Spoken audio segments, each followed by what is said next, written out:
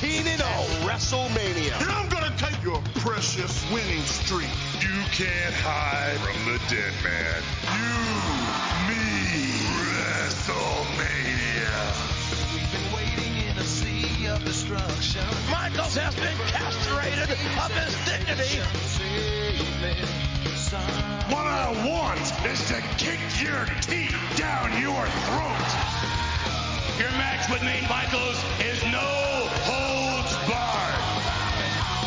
These McMahons are gonna pay.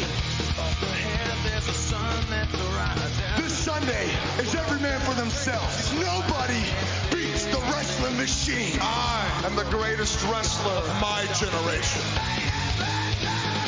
I'm calling you out. This Sunday, my dream comes true. Nobody beats me. I've made a living out of proving people wrong. Triple H is next on that list. And just like that, it was over. You step into the ring with the game. There is no one greater. I will take that hammer and stick it straight up your ass. At WrestleMania, the WWE Championship comes back home. I swear I will unleash hell on you.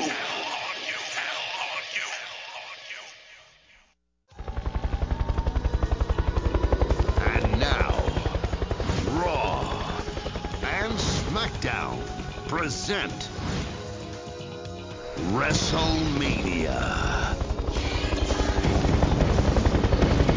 Then we get the Booker T and Sharmell against Boogeyman 2-on-1 handicap match. Unlike the pre-match fun, this wasn't any good. It lasted for just under 4 minutes. It ends when Boogeyman eats the worms, puts a load of worms in his mouth. Then Sharmell tries to sneak up behind him with Boogeyman's staff, but Boogeyman catches her and then kisses her with the worms still in his mouth. Boogeyman then hits a choke powerbomb, who gets the pin. Matt, how did you find this? I just don't even want to talk about this. I just don't even want to devote any time in my life to a wrestling match that involves somebody called the Boogeyman. What the fuck? I mean, what do you even say?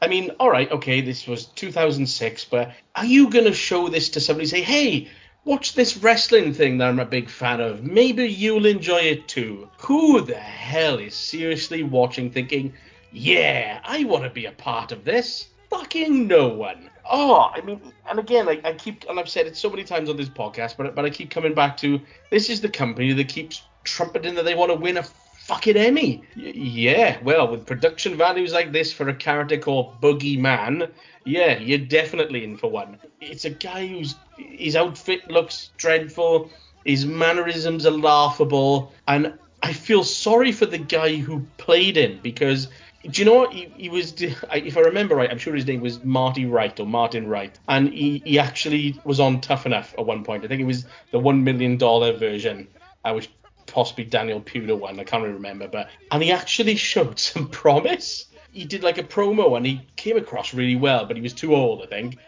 He was out of, I think he was like 41, so they disqualified him from the competition. But then they hired him and made him the fucking Boogeyman. It was a bad match. God bless him, but he couldn't work a damn. Booker T was clearly trying to carry it. The crowd were dead. He had fucking worms in his mouth. Come on.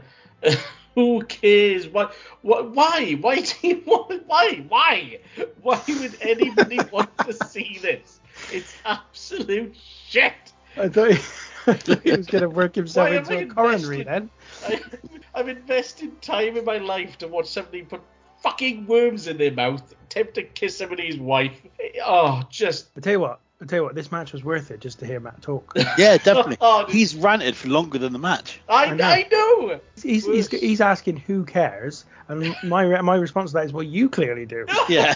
No, I care about my valuable time being wasted. Well, you're wasting your own time now, Matt, aren't you? Let's be honest. Well, do you know what? Then let's just label it and be done with it. This was the worst match in the history of WrestleMania. Who's next? Oh, I got to give a shout out to the Boogeyman, just because the bloke, whatever his name was, Andrew thingy, what was his name? Marty Wright. Marty Wright. Yeah, Marty Wright. Because I tell you what, he puts fucking everything into it. Do you know what I mean? Like, he really does. Like he goes for it. But yeah, I do kind of go back to like, what is this for? And I felt bad for Booker T because he deserves better than this, and I felt bad for the Worms. Because I think they're shoot worms, aren't they? I don't know if they're working worms or if they're actual shoot worms. They're shoot worms. Yeah, they were shoot worms. Like, this made me feel a bit like, because you see them in his mouth, and I'm like, oh, poor worms. You know, they do good things. Don't they, worms for the environment or something like that? I don't know. This was crap. I didn't pay attention to it. I didn't really like it. I thought that you wanted to talk someone on the outside getting all in though.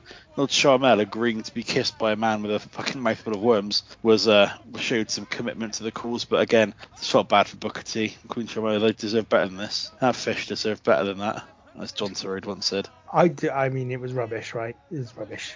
No doubt about it, rubbish. But I mean, I think the Boogeyman deserves some credit. I think he does. I think, as Tom said, if you give it your all in a character that's absolutely doomed to failure, you can't ask much more. I mean, the guy probably should have been given another chance. What I will say, better gimmick than the Fiend, but still Get doomed to the failure. fuck out of here. No, the Fiend is an absolutely atrocious character gimmick. No, absolutely awful. No way. I'll tell you why.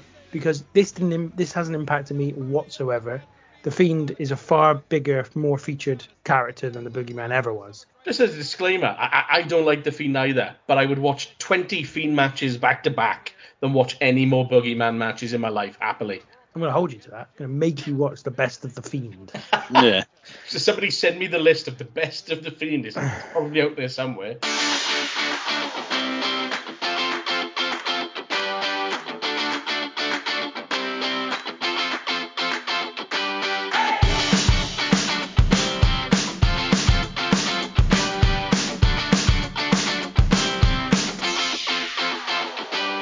Hello and welcome to the Random Wrestling Review. We are on WrestleMania 22 on our WrestleMania series. It just keeps on going, and I guess we are now kind of over halfway, although still not really technically because of the fact of the last 4 years of 2 nights of WrestleMania. But, you know, I guess we can just pretend that we're past the halfway stage now of this epic journey through the history of WrestleMania. Joining me today, I have got, first of all, the Polar Bear, Matt Roberts. The Polar Bear, who is melting considerably in this heat, as everybody will now know. And we've also got another fine gentleman on the podcast this week. It's Tom Smith. Hello, mate. How's it going? You hot? All sticking to your leg? Yep, that's only because of the gaffer tape, though. Nothing else. Of course. I tell you what, this podcast is that kind of great banter which puts us heads, shoulders, knees, and toes above the competition. That's a in joke, because in the background of Tom's setting, there is a lovely rendition of Head, Shoulders, Knees, and Toes being sung at this moment, which you might happen to catch on the recording. I don't know. We will find out. I was listening the other day. So my wife has made a cameo on the podcast once. I don't know if any of you can remember, but there's one episode I just was bored, so I listened to one of the old episodes from the archive, and I could just hear her audibly sneeze in the background from a different room. So I was like, there we go. I recognise that sneeze. That's my wife in the background. Good stuff. I think she's been on the recording before, but I think I've edited her out. She got rubbish wrestling anyway. I don't think that's particularly controversy, mainly because she doesn't like wrestling, so that would be the first problem with her wrestling takes, won't it, Tom? Exactly. I just wanted to quickly bring something to you guys' attention. So I mentioned before the mic went hot that I'm cosplaying as Tinky today. In that sense, I'm just wearing a shirt. I didn't usually wear shirts. And it's a lovely kind of light blue number, but I've had to be very selective about what I wear this with, because I went into work wearing this and some like black chinos once, and I looked at myself in the mirror and I was like, oh my god, I'm dressed like the fucking big boss man. I've had to be very selective about what I wear with this shirt. You need to get some black trousers with yellow stripes down the sides. Yeah. I mean, the fact that I was carrying a nightstick didn't help.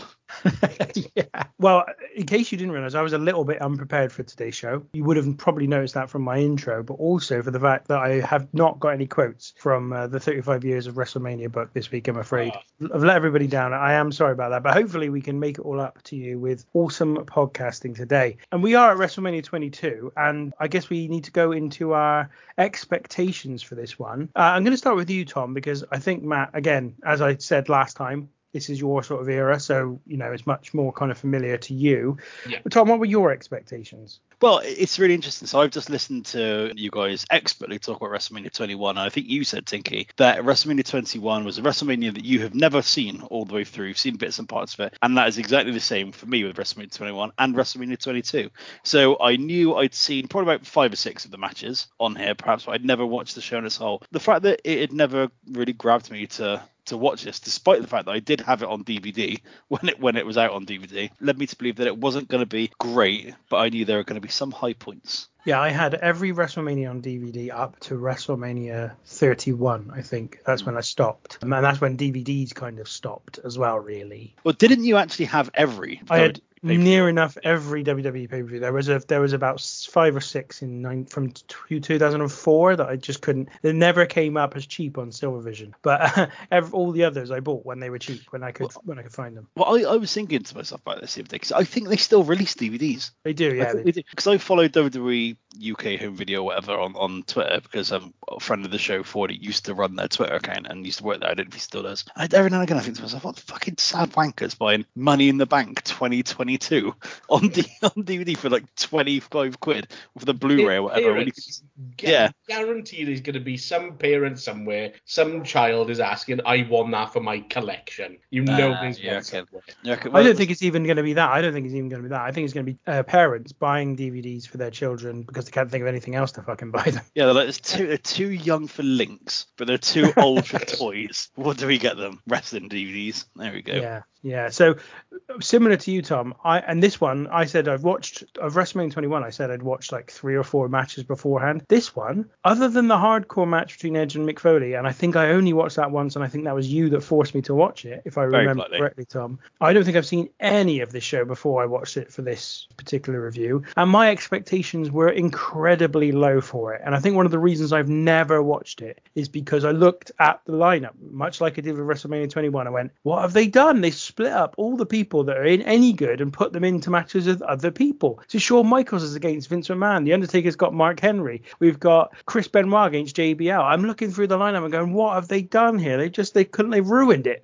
And I was also well aware of the fact that the World Heavyweight title match was quite short for what it was, given that was where they concentrated seemingly all of the in-ring talent. So my expectations were really low going in. Matt? Yeah, mine were exactly the same because, again, I remembered the show. I was quite surprised myself. There were 1 or 2 things that I, thankfully did forget and sadly was reminded of when I was watching the show. But yeah, expectations for this weren't really high at all. To be fair, I think, particularly if you were to look at like the match lineup beforehand, then it's going to look even worse. But some of them were actually a little bit surprising. So it was a bit of a mixed bag. But like you said, you'll find out more now just in a bit. So in terms of our talking points then, I'm going to let you go first, Tom, because obviously myself and Matt were on the last episode, so always good to get a fresh perspective. What do you want to talk about with regards to WrestleMania 22? There's a couple of things I want to talk about that I want to mention, but I think I'm going to talk about is kind of encompasses 2 matches. The place that women's wrestling is in at WrestleMania 22. We got one match which is built towards, which has got a storyline and there's seemingly a reason to happen about a almost a obsessive fan turned evil and turned mad, and one about tits. And I've got to be perfectly honest. And ass. And a bit, yeah, probably. Yeah, you're right. So I was kind of watching it, right? I'm not going to beat the cheese now. Mickie James versus Trish Stratus is my match of the night. Wow. I thought this match was fucking brilliant. That's a ballsy move. I like it. I went into it with such low expectations. I watched the build-up video and I was like, this is quite good. Like, it's kind of showing off, the acting chops of Mickie James, because I fully believed that she was this crazed, obsessive super fan fan. And then it also showed, I last show I did was obviously WrestleMania 20, which showed kind of Trish Stratus doing her heel stuff. And then, it showed off Trish Stratus doing her babyface stuff. So I was kind of thought the video package was good. The crowd, now we will get onto this probably a little bit more, the crowd are a bit contrary, aren't they, I'd say, in this one. But the crowd are so into this match, and both of them work their asses off. The match itself is really, I thought it was really good. It's really hot. Loads of kind of false finishes, given a decent amount of time. In fact, given only 19 seconds less than the World Heavyweight Championship match. So they've got a decent amount of time to actually put the match together. And I thought it was really, really good. Then, later on in the show, we get Tori Wilson versus Candice Michelle in a match that, from what I gather, was basically something to do with a Playboy tie-in, which I didn't quite understand. And I'm not going to lie, my wife came in as I was getting to that point in the show, and I said, oh, fucking hell. And I said to her, I'm going to watch, and can I carry on watching this? And we started watching it, and she was like, this is embarrassing. And I was like, I know. And I turned it off. So I was like, I can't bring myself to watch this. Yeah, yeah, definitely. Well, that after. And then when I turned the network back on and went to rewatch, it had gone to the end of the match, and I didn't rewind it. So I haven't actually seen Dilla's match because I just thought it was so shit. And I was like, do you know what? I'm not gonna waste my time with this, because I was a bit up against it as well watching this, to be perfectly honest. But I just thought, what two completely contrasting reasons and styles of match to have, and one I thought was absolutely brilliant, and I think we've kind of, with the few there's been a few times that we've watched Trish Stratus and she's not been great, and then there's been a few times where we've watched her and she's been pretty good, and this is very much in the very good category, and is one of the reasons why I think she gets a lot of the applause she does. And Mickie James in this match is absolutely incredible, which is why Mickie James is my MVP as well. I'm giving this match a lot, and I watched this whole show without taking any notes as well, and I found that I enjoyed it a lot more, and this is probably the high point of my enjoyment of this pay-per-view was that Trish Stratus versus Mickie James match. So we've unearthed your MVP and match of the night very early doors. I'm going to give you my MVP of the night as well, linked to what you said earlier on. It's the Chicago crowd are my MVP. I think they are fantastic during this show, except during this match. Actually, this was the one match where I wasn't particularly happy with their actions, but more the fact that if I had been faced by that card going in beforehand at WrestleMania, having travelled where, as far as I had needed to travel to get to Chicago, I wouldn't necessarily have been able to get up the same energy that this crowd does during this show. So they are my MVP. Having said that, they don't react, as you said, Tom, they're a bit contrary during the Mickie James Trish Stratus match. And I don't, actually, I'm going to give them a pass, because this is something that I think wrestling has to take ownership of itself a bit more, because they're constantly this thing. I've seen some people online kind of criticize fans for being contrary, and sometimes it annoys me. But other times I feel a bit like, well, you, WWE, AEW, whatever promotion you're talking about, you have to convince people of who they should be cheering for and who they should be booing. If you can't do that, you've not done your job. It's your fault, not their fault that they've taken the time to go against what you've programmed in. And with Trish, I was a bit like, well, she came in as a heel. She went babyface for a while. Then she turned heel again when she was obviously against Chris Jericho. Now she's babyface again. We're in 2006. She only debuted in 2000. That's 4 turns in the space of 6 years. I'm sorry, but you can't expect people to react to Trish Stratus the way you want them to when you've turned her that often. That's too much in 6-year period. That's too much, and it will, as a fan, if you really invested in Trish Stratus while she was a babyface, and then she turned on you and went heel, like as a character as opposed to a person outside the ring, if you invested her as a character, you would have felt let down by her when she turned heel, and that's fine because that's what you're going for. But you can't then expect people to just jump on board with her again when you've decided she's now going to be babyface again. This is the issue of turning people heel and face so often, is that you lose all fidelity of feeling for an individual, and it just becomes, I'll just cheer for who I want. And in this case, they cheered for Mickie James. Well, because I'd also wanted to ask Matt about this as well, because I wasn't watching at the time. I know you weren't either, Tinky. Was this a one-off reaction from this particular crowd, or were the crowd in general starting to turn on Trish as a babyface? Because for me, whilst I think she is a good babyface, I think she's a better heel as well. Yeah, I to be honest, I think Trish is great at both, but this was the first time that she was booed that badly. Like, there may have been, I'd have to go back and check, there may have been like a smattering of boos every now and again, but in large part, this was very much the crowd were fully for Mickie James. And to be honest, I think it was more just the fact that Mickie was so good good in the role as just a psycho sort of, lesbian stalker. And to be honest, I do think, some of the stuff that she did, like in the video package when they mentioned, she said Trisha had nice boobs and she tried to kiss her a couple of times. She did some sexually suggestive stuff in the match. I genuinely think that helped endear her to the crowd. But yeah, the crowd were fully for Mickey in this match. And yeah, she was absolutely great. So fair play to her. She was really good. And I don't have a problem with you making her MVP, Tom, because I thought she was absolutely brilliant. I thought this match was really, really good. I really did think this was a really good match. The best women's match we've seen at WrestleMania up to this point. Up to WrestleMania 22 quite easily, I think. WrestleMania 19 was pretty good as well, but this was for me definitely a step above that. And I think they contested a really, really decent match. There was one little bit of untidiness towards the end, but other than that, I thought this was just a really excellent contest, full of heat. I mean, yes, heat for the wrong person, but hell, at least it had a reaction. People were interested, people were invested, and I think given where it came in the card as well, I think you could have been forgiven for them not necessarily getting up for it. We've not long been through one particularly spot-filled contest that could easily have killed the crowd, but combining the quality of the crowd with the quality of the match made for something pretty decent here. So yeah, I think this is really good too. As for the other match, yeah, I mean, the less said the better, I think.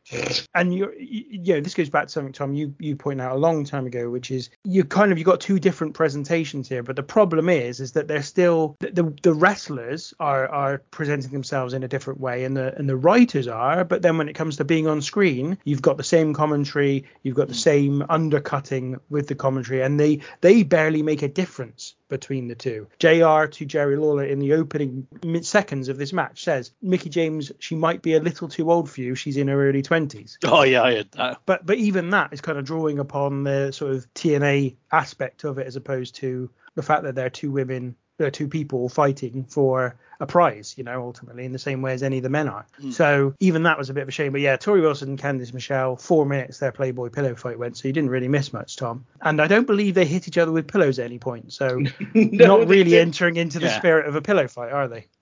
Yeah, you're not playing by the rules, ladies. No, they definitely didn't. That pillow, I completely forgot that even existed. And do you know what? I'm going to go out on a limb here and say that that's the worst bra and panty style, dress evening gown type match ever. Because at the very least, at least in the other type ones, you'll occasionally get the women who end up doing like the roll-up spot, and they'll end up rolling over the referee, which at least gives me a mild chuckle. And we didn't even get that. So fuck this match. That was crap. Also, sorry, you raised an interesting point there about the referee spot. That's Jack Doan's job to referee those matches, as we've seen so far. That's what I thought. And I was also thinking, who the fuck is this referee? He's also the referee in the Edge Mick Foley match, and it's just like some weird old guy that I've never seen before. I think he was Mickey something. No, Mickie James. That was the woman in the other match. Mickey Henson. Mickey Henson, isn't it? There we go. Thank you. Who the fuck's that? I think he was either WCW or ECW guy. He was an ECW ref, if I remember, yeah. Right. Oh, ECW as in WWE's ECW or ECW? No, the original. As in WWE ECW. Oh, I think he was originally then a WCW referee. Yeah, I only know old John Finnegan, who does his stupid fast counts. He was a WCW referee from 1992 to 2001. That's where he's come from prior to this. And then he had a 4-year break between when WCW ended and then came into the WWE in 2005. So that's why you've probably not seen him much. I wonder what he did for those 4 years. Just chilled out. Yeah, probably had a couple of shits. At least a couple. Little tug every now and again, He looks, to be fair, he looks like he needs it.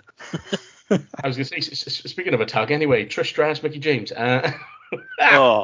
See, you're bringing that muck over from last week with you and Stephen being rampant perverts. It's not going to happen on this show. I do that off mic, if you know. Who's Mike? Right. Mike McGurk. You remember her. Right.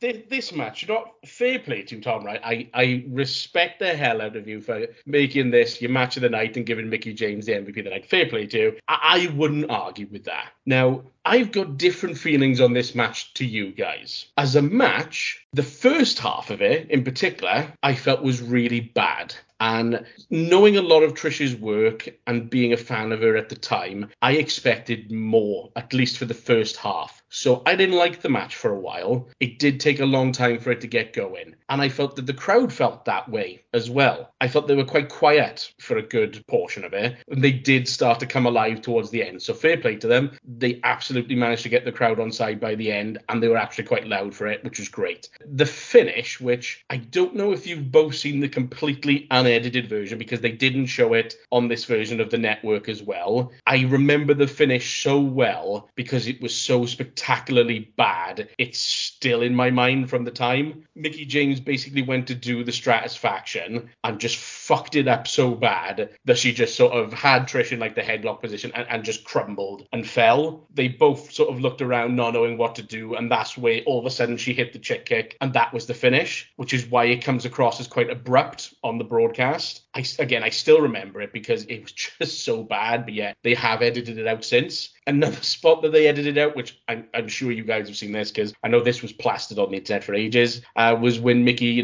grabbed Trish's crotch, did the sign and, licked her hands, to the crowd. But anyway, the storyline for this match was amazing, and I kind of feel bad for them because it's one of those things that I think had that storyline taken place to this day, it would have been celebrated as one of the best ones of all time. I really do think it was that good at the time. It was just in the wrong era. And it taken place now, it would have had even more respect than it does because it is quite sort of celebrated and well known. And it was a really, really good angle. It went on for a very long time. There was loads of great twists and turns. The Mickie James heel turn at Saturday night's main event was fantastically well done. My only slight minor pick of things that I didn't like in the run up to the match was that they showed Mickie had kidnapped Ashley Mazzaro and had her in the ring and was goading Trish into coming down to the ring, stay away or I'll bash her head in. But the weapon of choice was a microphone, which, all right, okay, it's not like she's got a gun to her head or anything, but, that aside. Yeah, it like I said, it was an absolutely fantastic storyline. I do feel that the match could have been a little bit better, and it was unfortunate that they did have those sort of spots that did get mistimed a bit, but overall, like I said, it's definitely worthy. I can see why you picked it as match of the night and Mickie James as your MVP. Yeah, like I said, it was good, but my memories of it were I actually remembered it being better. So yeah. I tell you what, it makes me a little bit kind of unsure of what to trust now in terms of the edit, because I'm judging the match purely based on the edit that we get here, and if it's been heavily edited, which I imagine they wouldn't do to the pay-per-views because they would have been shown live at the time. I always just imagine they'd show the matches at least in their entirety. I guess where they couldn't hide the botches, they will do, but in this case, obviously they had an angle that was shown that they could just switch to. So yeah, that makes me a little bit worried, and I guess maybe we need to put out a disclaimer for all of our shows is that we just review what we see. We don't know that, as you've pointed out, Matt, we don't know that there was actually those botches, and I think if I'd have seen that in this match, it would have dented my enjoyment of it significantly, especially towards the end. So we can only judge this show and these matches on what we see on the network. And in all fairness, that's a fair point, because I probably am letting that sort of memory that I've got of it colour my view of it a little bit. So that's probably not fair for me to do that. I should judge it on pretty much what I've seen. But again, I remember it so well because again, it was so bad. It just and it made the finish come across as really flat. And when I see it now, it's just like, oh, quick chick kick pin. Oh shit. Yeah, I think the reason why, part of the reason really why I rated it so highly as well was because there's about 4 matches on this card that I have seen before. I've never seen this match, and I went in with extremely low expectations. So like the complete opposite of you, Matt. I was just like, well, this is a what year is this? 2006. It's a 2006 WWE Women's match. They're not going to put any time or effort into it. There will be a bit of hard work, but that'll be it. So well done to Mickie and to Trish. So Matt, what's your talking point? Do you know, my talking point is it was going to be the crowd. In fact, fuck it. The main sort of focus that I had was the crowd, in particular for the John Cena Triple H match. And the reason for that is because, as we now know, I don't know if anybody knew then, but John Cena was a fairly polarizing character, apparently, as we certainly found out by watching this match. And what I couldn't quite remember, and it is really weird watching it now, that I felt that this was, that very night was the start of people trying trying to turn on John Cena. But looking at the presentation of the match, the video package with like the Chicago, sort of walkout and everything, the mobster video, that type of thing for Cena's entrance, the crowd reactions to him, they knew in advance that he was going to get booed the fuck out of the building. And I don't remember that. And I knew that was the case, and it's weird that I knew that was the case, but I did still read Power Slam here and there where I could, pick it up at the time. And I remember I remember Finn Martin talking about or writing about how Triple H had criticized other members of the roster prior to this match for not getting heel heat against him and the fans cheering for them. And of course, he then had the same thing happen to him. So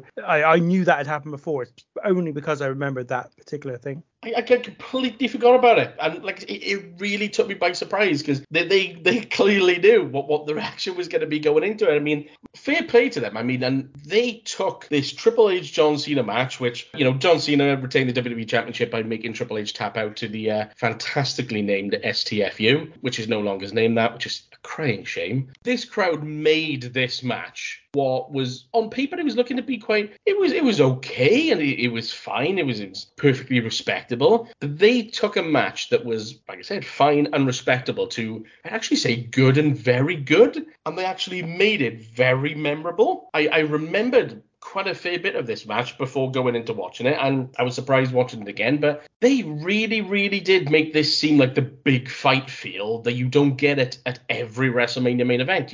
God knows we've seen enough of them to know now that not every main event comes across as a big time match and a big fight feel, and this one did. It really did feel like something special, and I do feel that the crowd is just a massive, massive part of why. It really is fascinating to go back and see it now. Just John Cena just getting that completely booed out the building, Triple H completely cheered. Part of me thinks, surely they must, well, obviously they knew that Cena was going to get booed, but they obviously were going to know that Triple H was going to get cheered as well, because this is where they started doing the whole teasing the DX run potentially coming up, where he did the crotch chop within the match as well. But it's insane just to see how much the crowd helped this match. I mean, like I said, I don't know what you guys think. I find it really interesting, again, similar to what I wanted to ask you about the Mickey James match as well. Like, this is a year after since John Cena's been on top, and they're already... Are they already starting to turn on him? Is it just this crowd being contrary, or is that a general consensus of what was going on at the moment? Because I was not expecting that.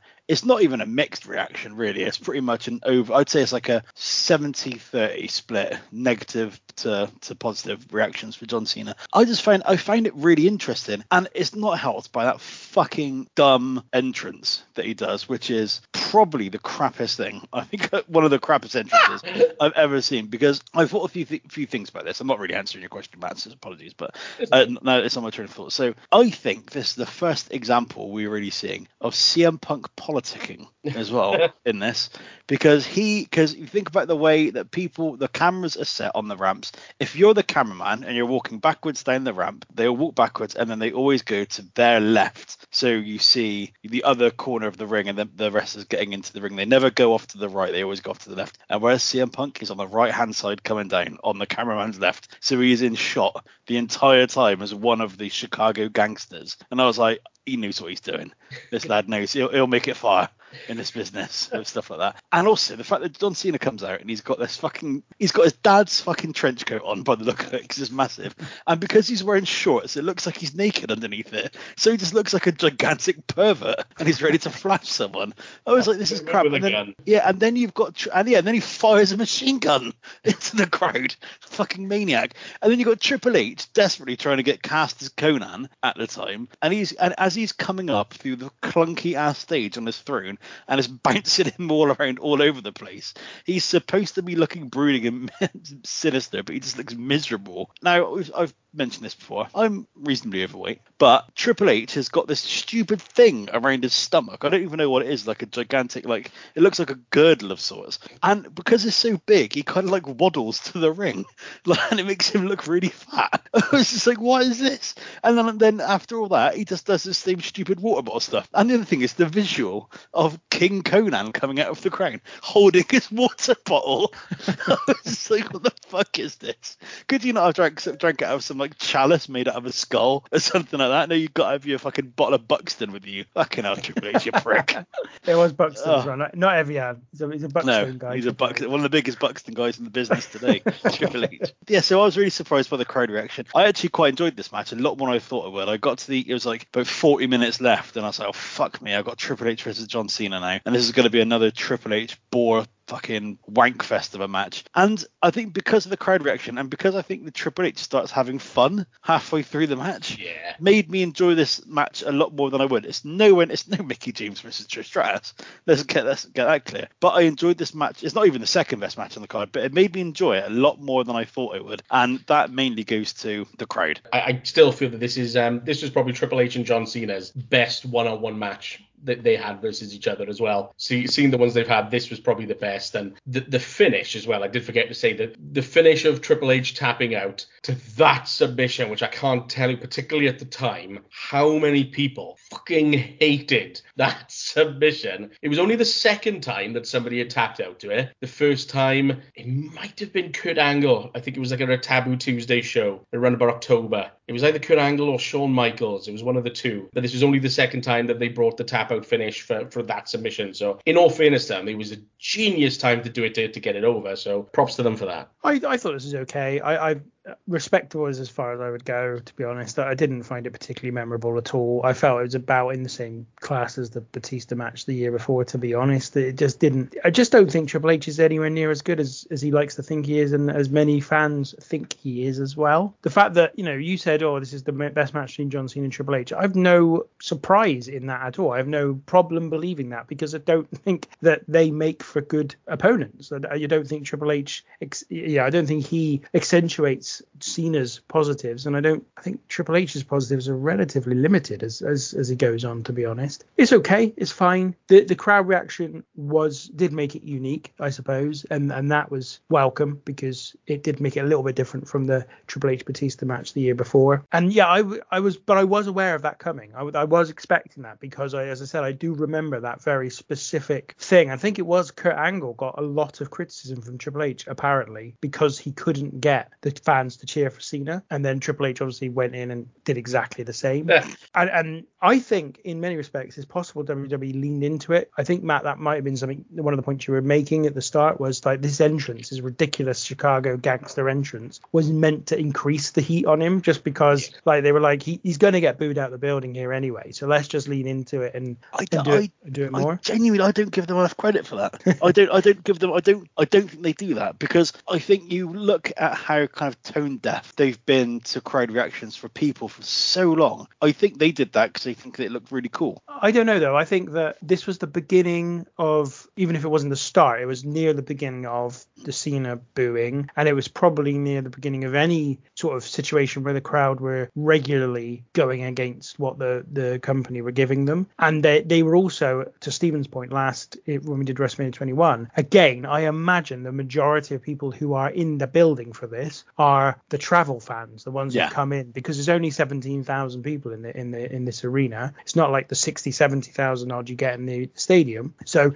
it's probably something like 80% of people here are the travel fans, the hardcore, if you like, the WrestleMania hardcore fans, and they are much more likely to sort of go against them. So I don't know. I think they may have been leaning into it, but whatever the case, he obviously gets a huge amount of, and I find it fascinating, because Cena, they never kind of leaned into it completely, and I think obviously they decided that he was worth more to them as a hated babyface who shifted a load of merchandise than he was as a reviled heel who wouldn't have done ultimately. But it's just a fascinating thing, and I don't think even now, I think obviously Roman Reigns had this bit of this treatment at one point, but they in the end lent into it and said, right, well, fine, we'll go with him as a heel. Cena never did, and I find that really fascinating. I think the Roman Reigns stuff was much worse than the John Cena stuff, personally, because it just never ever seemed to me that Roman Reigns was a natural babyface, whereas I do think John Cena is. But I thought the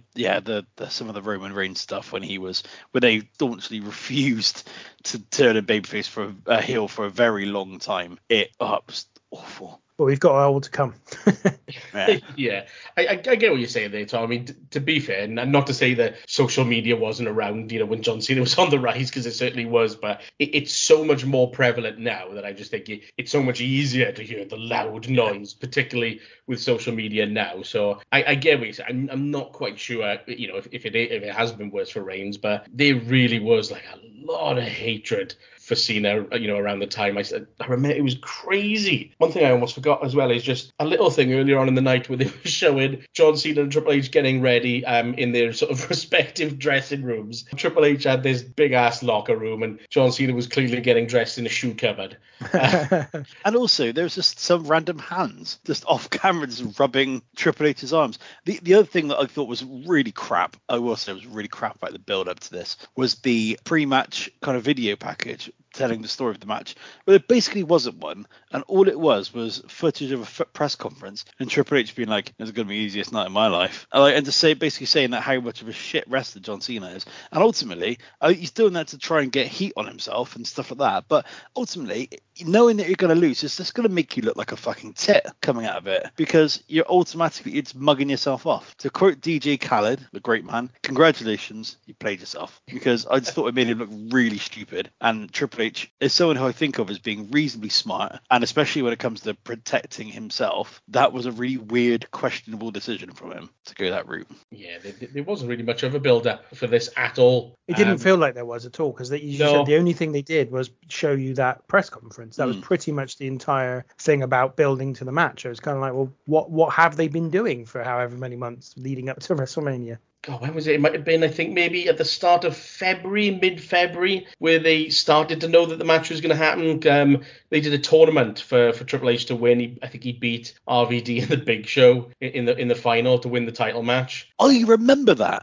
Yeah. I wasn't watching it at the time, and I was flicking through the channels, and at the time I remember watching it just because it was on like Sky Sports, and I remember watching that thinking, I reckon Rob Van Dam should win this because he seems by far the most over with the crowd out of anyone. And Triple H won, and then I was like, I was actually really enjoying the match, like completely out of context, and I was like, this is really good. I'm really enjoying this. I might get back onto it. And Triple H won, and I was like, oh, fuck off. I was like, oh, fuck off, Triple H, you big nosed prick. That was it. Yeah, that was it. And then I think they did a face-to-face segment on Raw once where, what did he say? Triple H said something on the lines of, I'm not afraid of a guy whose one big move is pumping up his Reeboks. And he just took the piss out of him for the entire segment, made him seem like absolutely nothing. And that's probably why people freaking cheered him, because he did. He just buried Cena at every turn, and there was basically no build. I wonder whether or not that this sort of period of Triple H dominance did some serious damage to their numbers, because I mean it's difficult because they still obviously were still profitable, and they still did big numbers compared to even now, really, in some respects, because there's still, I mean, it's a bit strange because obviously we don't have pay-per-views anymore, we don't have TV numbers in the same way. Like obviously the TV has changed, the landscape has changed, it's difficult to compare, but there's still decent numbers. But it just feel like you were a personification of that issue, Tom, when you, oh fuck's sake, I'm not watching this anymore because Triple H has won. I mean, I'm sure there were lots of people who at some point during the years between 2002 and 2006 were like tuning in randomly and were like, oh, Triple H is still on top, oh fuck this, I'm off. I can only imagine that was the case. Okay, my talking point, I've been mulling this over in my head for a little while, but I've decided to go with my talking point as Vince McMahon. Oh yes. Because I'm gonna say something now. Vince McMahon was close to being my MVP this night, right? Because he was fucking brilliant during this night. He is my MVP of the night.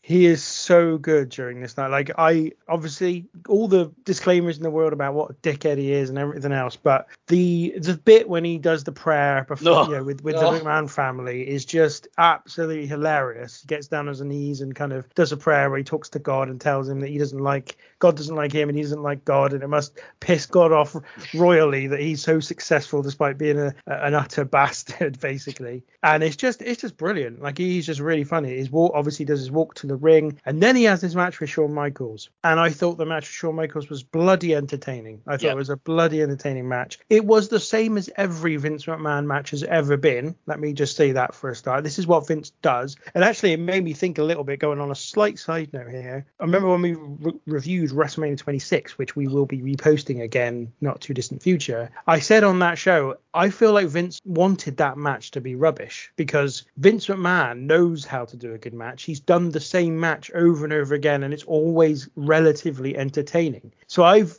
still stand by that. I think that's the case. And seeing this showed me again, here he is. Don't get me wrong, Shawn Michaels is phenomenal in carrying him to this match, but they put on a really, really, really fun match to the point where I wasn't any longer disappointed that Shawn Michaels was wasted against Vince McMahon. I just thought, this is really, really decent. They had a really good story within the match as well as going into it. I thought, really interesting thing. There's a time in Shawn Michaels' career where he's not really interested in just a plain old feud. He wants there to be something unique or something specific that he can get his teeth into and really kind of explore the emotional side of his character and the response that his character would make towards his opponent in specific scenarios. And I think he really does a good job here. I think it's a really good match, really enjoyable. Not my match of the night, but really enjoyable. Yeah, I really like this match as well. And again, I very much thought about the parallels between this match and the match with Bret Hart at WrestleMania 26. Although I kind of watch every match and think about some way to link it back to Bret Hart, so that's not necessarily exclusive to this match. But I thought it was really fun. I liked the involvement from Shane McMahon. I thought it was good. I thought him coming down to the ring and then getting handcuffed, hoisted by his own petard, getting handcuffed, and getting the shit kicked out of him with the kendo stick. The only thing I would have liked Shawn Michaels, whenever he walks past him, to have just punched him. Do you know what I mean? Just another, I would have just liked that, because just for my own satisfaction, I would have enjoyed that, because I don't like Shane McMahon much. You did once. Yeah, just it was. But that was because he was trying to reach in and get something, I think. Yeah. I would have just liked him to just go past and just give him a casual super kick every now and again. It would have been brilliant. I liked all the involvement in it, all the schmozziness going on. I loved the Spirit Squad coming in. And one of my contenders for MVP would have been Kenny Dykstra, because that when Shawn Michaels throws him over the top rope, the air that he gets is just unbelievable. Right at the beginning, right from the match starting, I was like, fucking hell, they're going in hot with this, because right from the very beginning, Shawn Michaels is trying to hardway Vince McMahon, isn't he? Right at the beginning, he's trying to bust him open, and I was like, this is gonna be a lot of fun. And I have seen this match before as well, but I couldn't remember, and I think I quite often get kind of spots from the Shawn Michaels Hulk Hogan match and the Hulk Hogan Vince McMahon match, and they all kind of, the three matches kind of swim together in my mind. So it was really fun watching it just without any of that going through my head. And yeah, it was just a good laugh. The spot where he pulls up the giant ladder was great, especially the fact that he's really struggling to get it up. It was great. Oh, it's just so much fun. It's just like 15 to 20 minutes of just having a fucking laugh. And I love the fact that Vince McMahon gets barely any offense in at all, because that's how it should be. You know what I mean? I know he's a big fucking cunt, but and he's in great shape. I love the fact that it's basically a tie-in to his Muscle and Fitness cover shoot, which is brilliant. And the heat on him is pretty nuclear, but not as nuclear as the heat on Vince's tanning bed must have been, because my God, I could feel the warmth radiating off of him through the TV. The man is insanely probably, I'd say, the most tanned I've ever seen anyone. There might be some Hulk Hogan in WCW days where it might be stretching that, but yeah, Vince McMahon strikes again. Oh, do you know, I can't say enough good stuff about this. This may be my favourite Vince McMahon match. This, like I said, Vince McMahon is my MVP of the night for the performance in this. This is my match of the night. This was fan-fucking-tastic. And it's funny because I do remember very well at the time. I remember having a conversation with a friend of mine in the run-up to Mania, saying what we were looking forward to. And when this match got announced, both of us just went, oh, great. And honestly, we were not remotely looking forward to it at all. Right up until the show started, we were like, oh, great, and just fast forward when it comes on. But again, it was amazing. There were so many good things about it, from, like you said, Tom, from Vince McMahon's gigantic orange frame, like just his posing at the start, his cartoon-like over the top, look at my muscles. The prayer with the family was bloody entertaining as hell. He was just so on form in this. The Muscle and Fitness cover, he'd be using that, and the match was friggin' hilarious. The Spirit Squad, I love the finisher, where it's basically just the cheerleader sort of pick up and throw them in the air. Christ, the height that they get Shawn Michaels with that is amazing. I will say that, it's quite strange to look back now, but the chair shot that Vince took, I mean, my God, there's chair shots and then there's that one. And, Michaels even held the chair up afterward and sort of looked at it. The dent in it, that was a little unsettling. The ladder shot that he took to the head, I mean, literally hands behind his back, ladder to the head. The fuck you doing? That's crazy. That's the one I think that properly busts him open, because I think it catches him on the top of his head. Yeah. I think that's where it is, and it's horrible. It's absolutely horrible. That's also an example of Vince and his pride. He couldn't just put his hand up and sort of protect himself. He's got to do it hard way, because that's just who he is. To be fair, and I don't think Vince McMahon is worried about hypocrisy particularly, but if he were to blade, then he'd have to sue himself or fine himself, because you weren't technically allowed to blade, weren't you, back then? So you can't make the rules and break them, although I'm sure he did on many other occasions. Specifically doing steroids, I imagine. That's probably a rule he broke quite a lot. I don't know what the specific rules around blading were at this period of time. I think it was okay. I think it was after that, because it was. I remember it was because Batista and Chris Jericho got fined for it, so it was a little bit after. But I remember Ric Flair getting done by Vince after WrestleMania 8. So I think the blading rule was, even though no one paid attention to it, and I'm sure in certain matches, certain people with certain statuses were given the freedom to do that if they wanted to. I think generally I think it's something that they don't allow. And to be perfectly honest,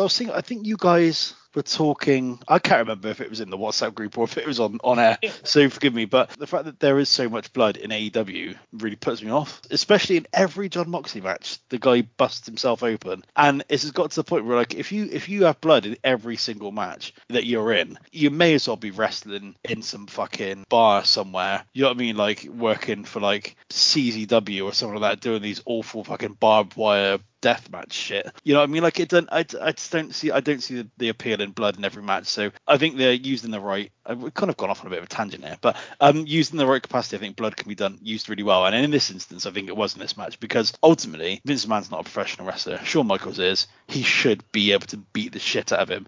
And by having Vinnie Mac's face covered in claret at the end of it, kind of shows that he did beat the shit out of him. So it was kind of almost like a good visual representation of that. Like I said, after that ladder spot, when he brought out the gigantic friggin' ladder, which, as you rightly said, Tom, he clearly struggled to get the damn thing up. I'm not surprised when you see the size on that thing. Hey, it was massive. For Vince to, stick his head in the trash can and, to have the elbow drop off that was amazing. Michael's doing the crotch chop again, teasing for DX down the road, which everybody desperately wanted at the time.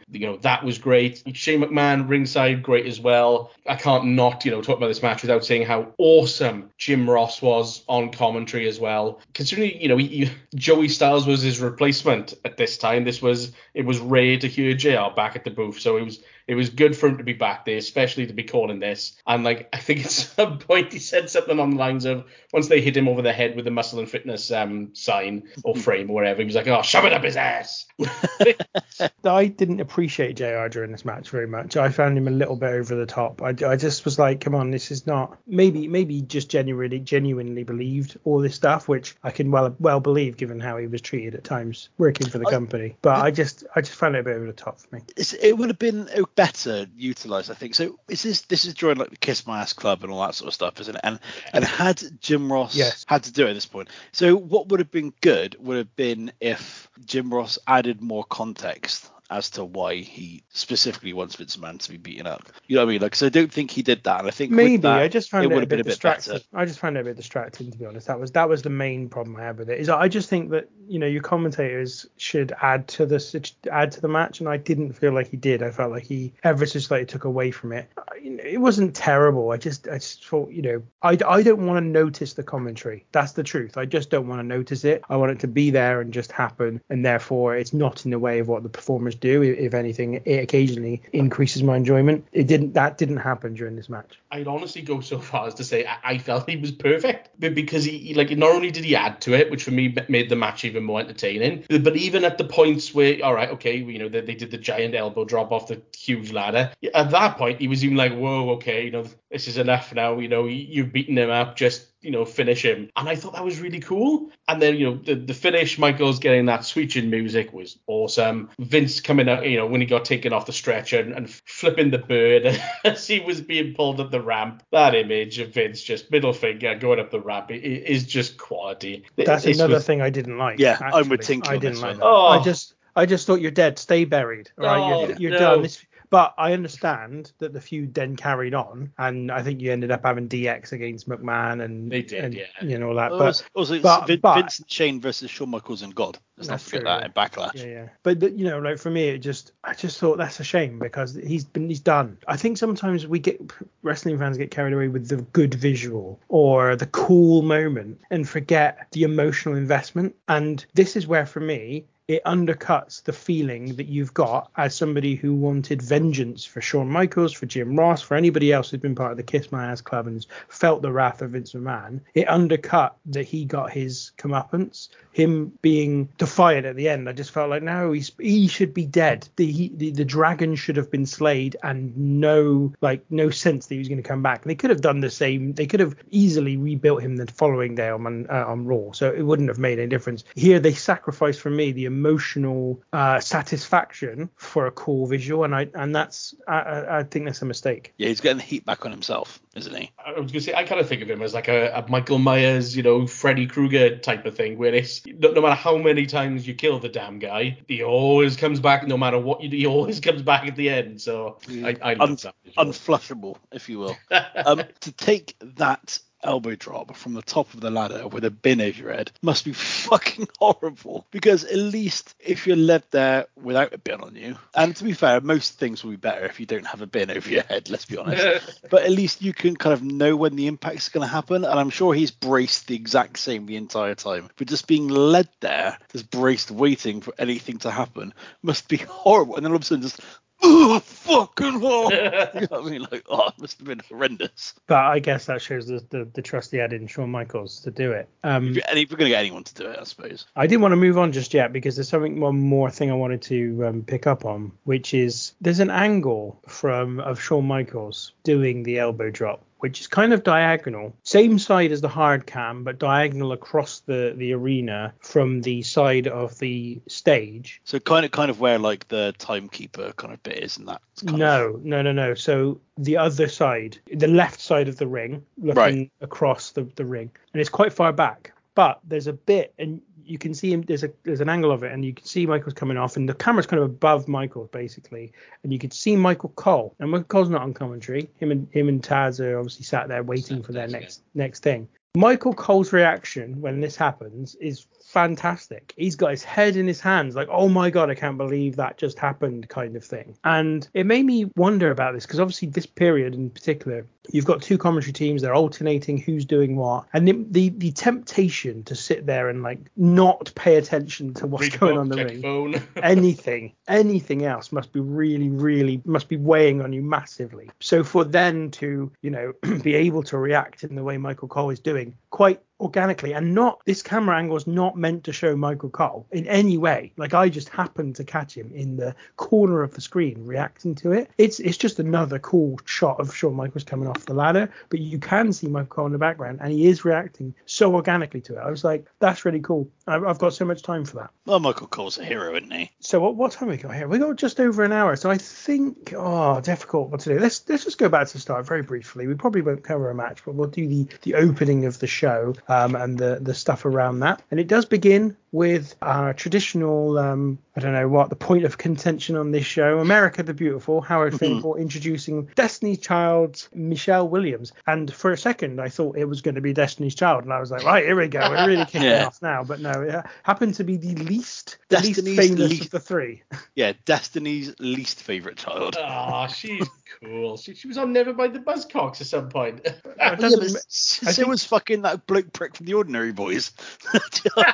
Preston. Yeah, that's him. No, I mean, that's the point. You're not going to get Beyonce on Never Mind the Buzzcocks. Sorry, let's be clear. So this was decent, actually. I thought it was kept simple. Nothing sensational, but they kept it simple. Didn't go over the top like Lillian did the year before. Like a little bit of light choir in the background. Yeah, this was all right. I mean, it was not particularly notable, but it didn't go over the top, so I was happy with that. I think the timing's off a little bit at one point. I think right at the beginning when the music comes in, I think she's a little bit behind, but manages to recover admirably. So well done, Michelle. I don't take back what I said because I stand by that. But fair play. Been nervous, I think, but then by the end of it, I was like, wow, this is really good. But yeah, she was a little bit behind, I think. Then we get the intro video tracing history of WrestleMania set to a song I'm not aware of. It was dreadful. Don't even go there. It was awesome. Shinedown are a great band. There's no voiceover for this. This might tell you what I thought of the song, and I've not explicitly said what I thought of the song. But my question here is, was this the original song? ? As if I'm thinking this sounds so generic, it must be something WWE put over the top. I can't imagine this was actually a recording artist's song. Yes, and Shinedown are still a very good band going today. Then hones in on the specifics of this show, the casket match, Michaels versus McMahon, the world title triple threat, and Cena versus Triple H. We do get some of Big Time by Peter Gabriel. Now we're talking. It's so weird, though. What a weird song to use.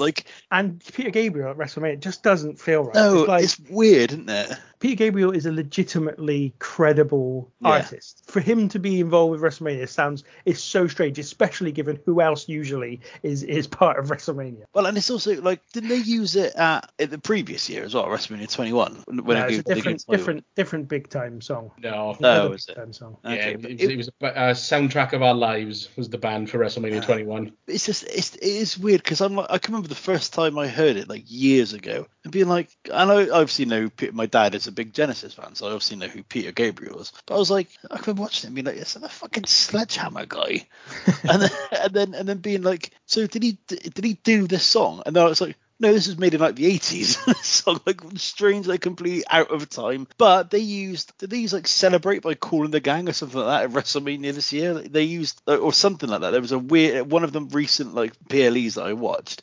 There was like Celebrate by Kool and the Gang or something like that used. So I was like, oh, fair enough. There's a Kid Rock song called Celebrate. No, it's not fucking Kid Rock, man. Come on. There was a Kid Rock song called Celebrate, so. Oh yeah, and they probably have used that to be fair, but. I feel like this was the start of them going away from some of that drudgy rock, actually, the use of this song, because in the next, certainly I remember at WrestleMania 25, they were using a much more kind of dancey / R&B style. Was it written in the stars? Yeah, that kind of stuff. Well, yeah, they used that. They used Kid Rock as well. Yeah, but it just, in general, it felt like they weren't always dipping into that drudgy rock. I know, it sucks. Middle of the road nonsense that they've been doing for the previous 5-6 years, and this was the start of, I mean, not to say better, but just something a little bit more, I don't know, like lively, a little bit more, and just a little bit less mono. Like everything just felt so mono and just sounding exactly the same as each other. It's basically I wanted to criticize them because Matt recently said they were his favorite band, but it's basically like the Foo Fighters. Basically, their entire career is just the same song over and over again. You fucking no. I'm not letting that shit slide. No way. Don't even go there. Certainly, if you want to listen to the Foo Fighters, I wouldn't dissuade you, because they do have one good album. It's the one they've released every single time they've released an album. No. Don't know what you're talking about. So to follow up on an earlier point, Kool and the Gang song Hollywood Swinging was this year's WrestleMania. So that was what I was thinking, not Celebrate. But yeah, I can remember it being a Kool and the Gang song. They've had that in The Weeknd as well. The Weeknd have had a song at every WrestleMania for the last 3. They love The Weeknd, don't they? They do, yeah. They're not the only ones. Right, commentators for this show. Jim Ross and Jerry Lawler for Raw, Michael Cole and Taz for SmackDown, and then Hugo Savinovich and Carlos Cabrera for the Spanish announce table. So the same 6 commentators that have done the previous 2 WrestleManias on top of this. Taz's sunglasses are fucking something else, aren't they? They're bizarre. I'd implore anybody to go back and take a look at them. And then also, there's lots of talk here about JR being back. So you mentioned this, Matt. So are you saying that at the time Joey Styles was Raw's lead commentator? Yeah, it was over I think JR, I think he was around about the time he had colon surgery. So he was off for a while. So yeah, in fact, they fired him. I think they fired him, actually. And Joey Styles was his replacement as the lead announcer. They tried to replace Jim Ross on a number of occasions from my memory. I mean, obviously there was this, and then there was Jonathan Coachman, I think. Todd Grisham as well. Todd Grisham, and they Josh tried Matthews, Mike Adamle, did he? Oh, Mike Adamle. Oh my God, Mike Adamle. Oh. And possibly also before this, Michael Cole had already, like way before this, had already had one go. But it's amazing that they ended up having to come back to Michael Cole to, in the end, finally do it, because they just couldn't find anyone that was good enough. And also, I think they had a bit of an issue in that I think a lot of their talent, especially the ones with a bit of sway backstage, kept saying, like, I'd quite like Jim Ross to call my match at WrestleMania, so can you bring it back, please? I gotta be honest, I felt really bad for Joey Styles, because I think it was since around about January time he was announcing for them, and this was the first time that they pulled him from a show. I mean, he was there to replace Jim Ross, and then they went, oh, fuck it, we'll have Jim Ross back for the night. So that was a bit harsh to the guy, to be fair, but I wouldn't feel too bad. I think Joey Styles is a massive prick, so I'm not too worried about it. So what we'll do is we'll take a little break there. You can go away in the break and find out why Joey Styles is a scumbag, and we'll come back and cover the rest of WrestleMania 22. Yeah, you look phenomenal. Look at that. HBK's going down. Oh, baby. No, that's right. Oh, yeah. Can you imagine? Can you imagine Shawn Michaels insinuating that I'm the one that should be praying? Huh? Can you imagine that? No. Can you imagine me, Vincent Kennedy McMahon, praying? No. Guess what? That's exactly what I'm going to do. As a matter of fact, that's exactly what we're going to do. We're going to have our first ever McMahon family prayer. Everybody on your knees. Come on, get down on the knee. Come on. I know you're pregnant. Get up. Come on. Are you serious? Yeah, I'm serious. Get down. Okay. Come on. All right. Close your eyes and bow your head. God, let's face it. I don't like you. You don't like me. I've defied every law you've ever had and yet been tremendously successful. And I'm sure, God, you never intended on a 60-year-old to have a Herculean physique as I do. I know, God, that you and I aren't close, but I know you and Shawn Michaels are very, very close. So tonight, God, I'd like to tell you what I'm going to do with your favorite wrestler. I'm going to send Shawn Michaels down to the fiery depths of hell. Amen. Amen. Hallelujah. Okay, welcome back to the show. Now we've got a lot of matches still to cover, so we'll try and I couldn't count them that quickly, unfortunately, but yeah, we've got quite a fair few to cover. And the first one of those is for the World Tag Team titles, and it features the Big Show and Kane against Carlito and Chris Masters, a tag match for the ages, no doubt about it. This one goes for just under 7 minutes and ends when Kane chokeslams Carlito and gets the pin. After the match, Masters and Carlito argue over who is to blame for their loss, and it seemed to me that Carlito was already getting quite a lot of cheers at this point, so seemingly this was him on his way to a babyface turn. Tom, what did you think of this one? What did I think of this one, Tinky? That's a good question. Big Show and Kane. I was sat there thinking to myself, Big Show and Kane. Big Show and Kane.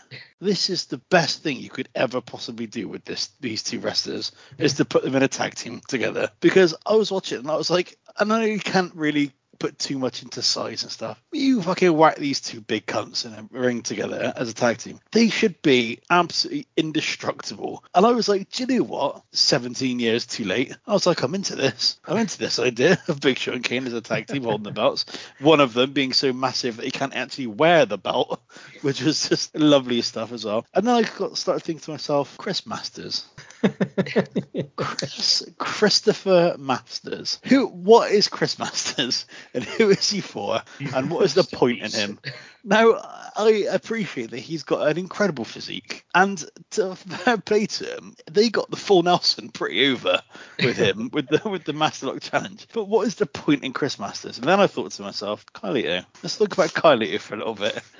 I don't mind a bit of Carlito. And I especially have grown a bigger appreciation for him post-Backlash in Puerto Rico, or Puerto Rico, as Donald Trump, the way Donald Trump pronounced it. Do you know what? I thought this match was pretty fun. I was like, I started watching it. I was like, who the fuck thought Big Show and Kane versus Carlito and Chris Masters would be an appropriate opening match for WrestleMania, your biggest show of the year? But I thought it was quite fun. It's only 7 minutes long, and the fact that there's a little argument at the end between Carlito and Chris Masters Masters made me think it's a strange thing to do, because I don't know why you do that. I didn't notice the fact that Carlito was getting any kind of babyface reaction, I must admit, because it made me think about, we've had this before. You've mentioned this many times on the podcast, thinking about how just because one heel has turned on the other heel doesn't by default make the wronged heel babyface. So I was like, oh, okay, we're getting that again, are we? But if they did actually end up doing something decent with it, I don't know. But I quite enjoyed this match. So I've rambled on a little bit then, and I've repeated names quite a lot.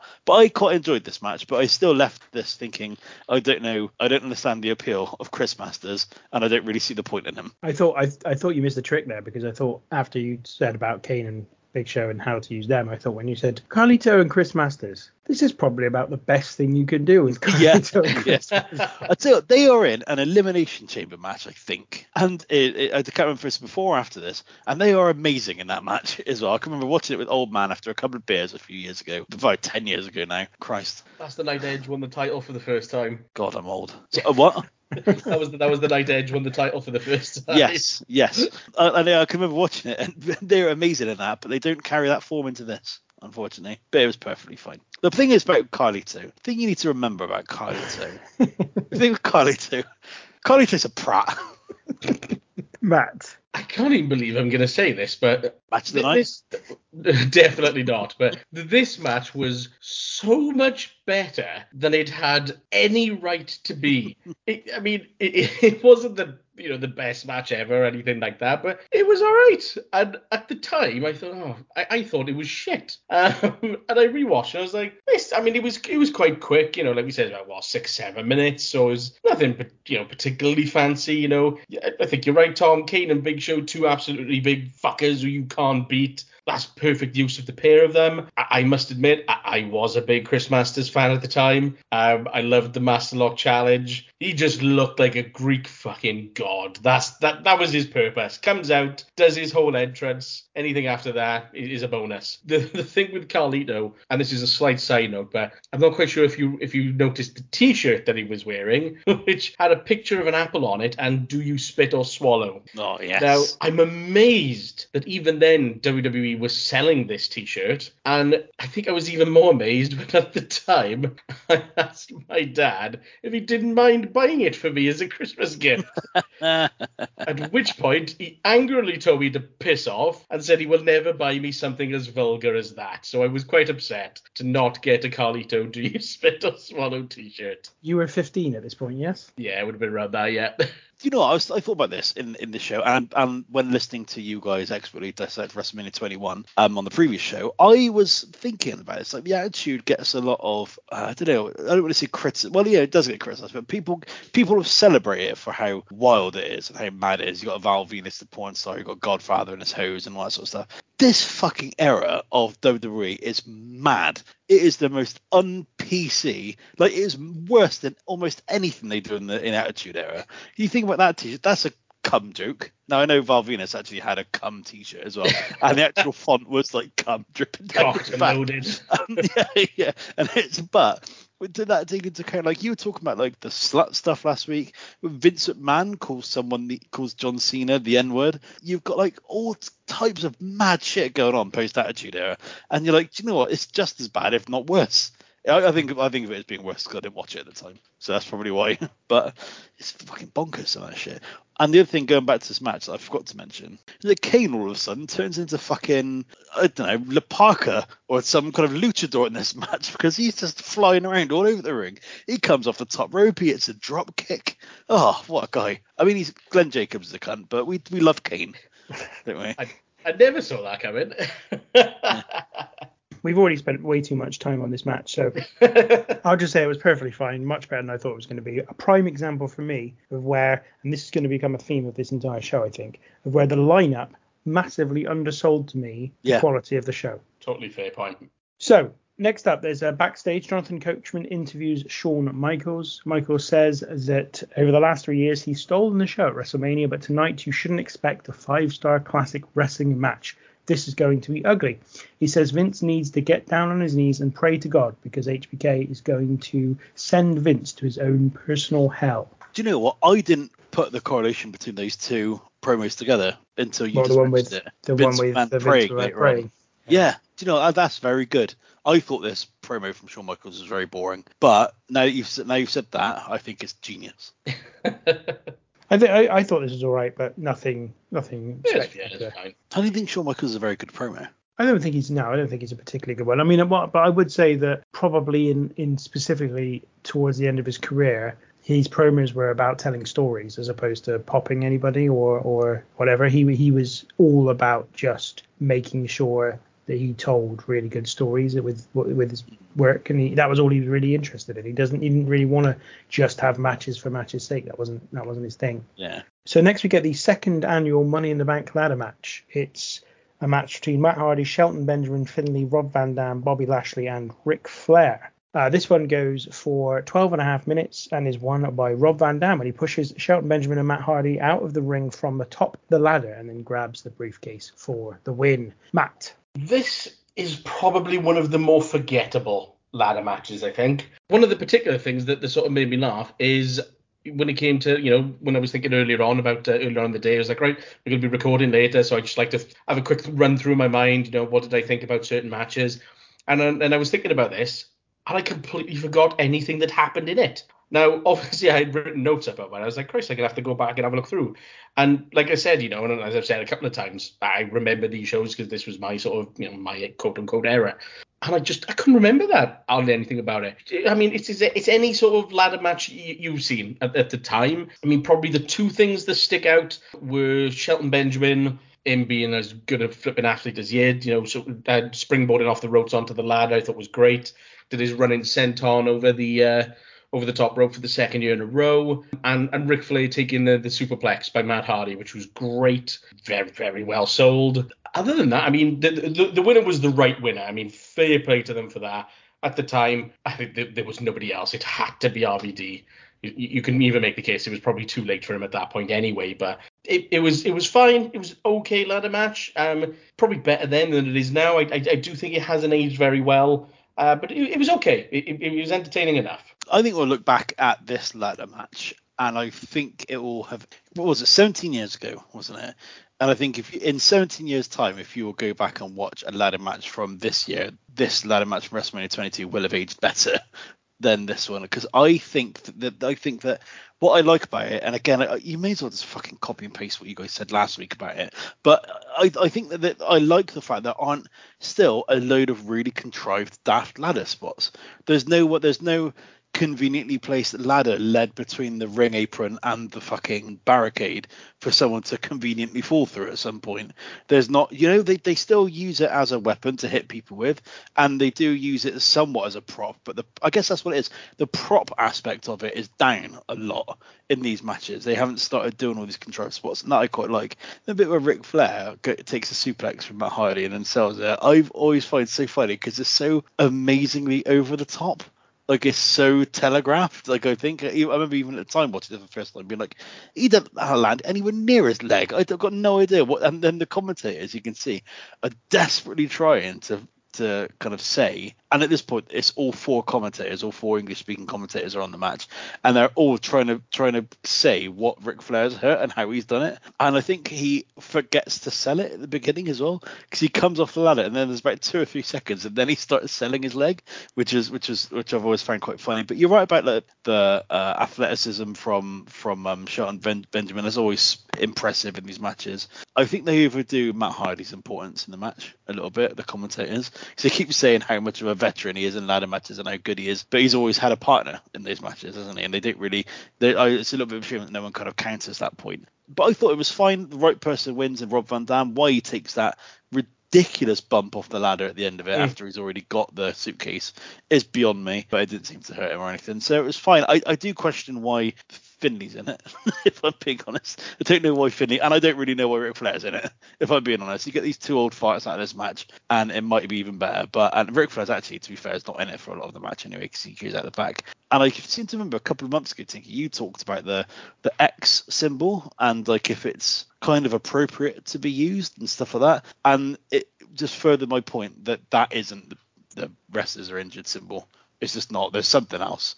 There must be, I reckon. Yeah, maybe. My feelings on this, I thought this was good. And you know what? I'm getting worried because the WrestleMania 2000 ladder match continues to go down in my estimation as I watch other ladder matches. I just found that to be so poor compared to each of these Money in the Bank matches, and definitely compared to the year after when they just absolutely smashed it. That original one I really got down on now.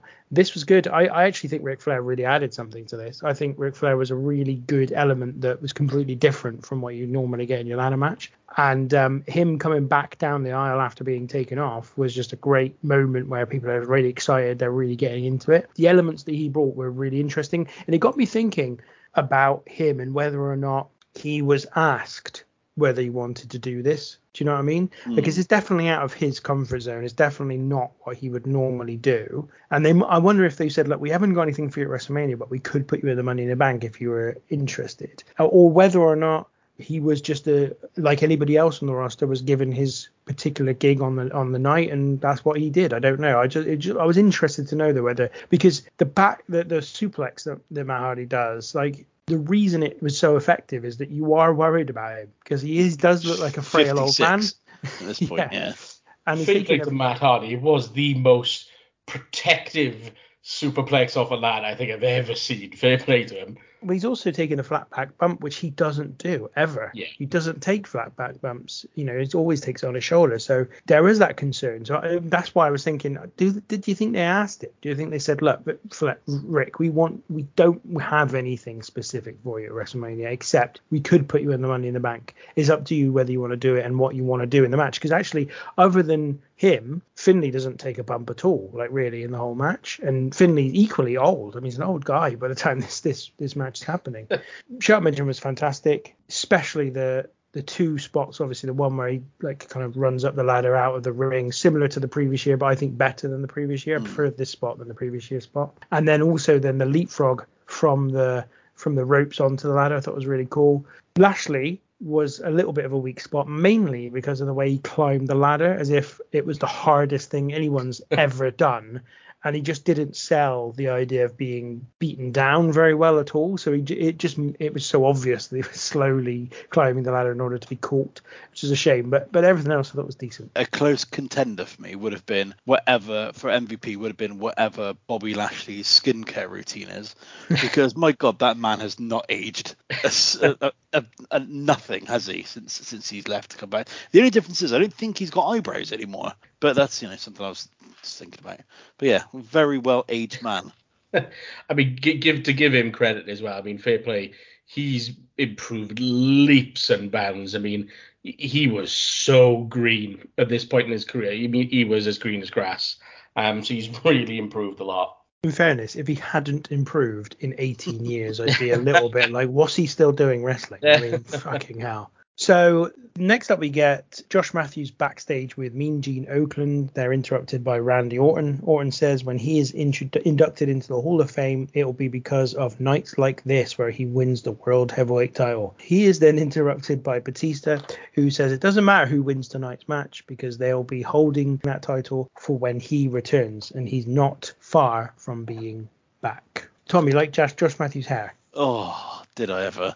This wonderful flowing highlights, and he's so fucking gormless as well. He always has been. You can say what you want about Josh Matthews, and I hate him as well, but that original series is tough enough. Maven had a 1.5 to 2 year career at most. Nydia was basically the sidekick to Jamie Noble. Chris Nowinski was around for like, I don't know, again, a year. Josh Matthews still going today. I know as a commentator, but all the same, he's had a proper career out of that thing. Well, and in TNA, I mean, come on. It's called Impact Wrestling these days, Tom.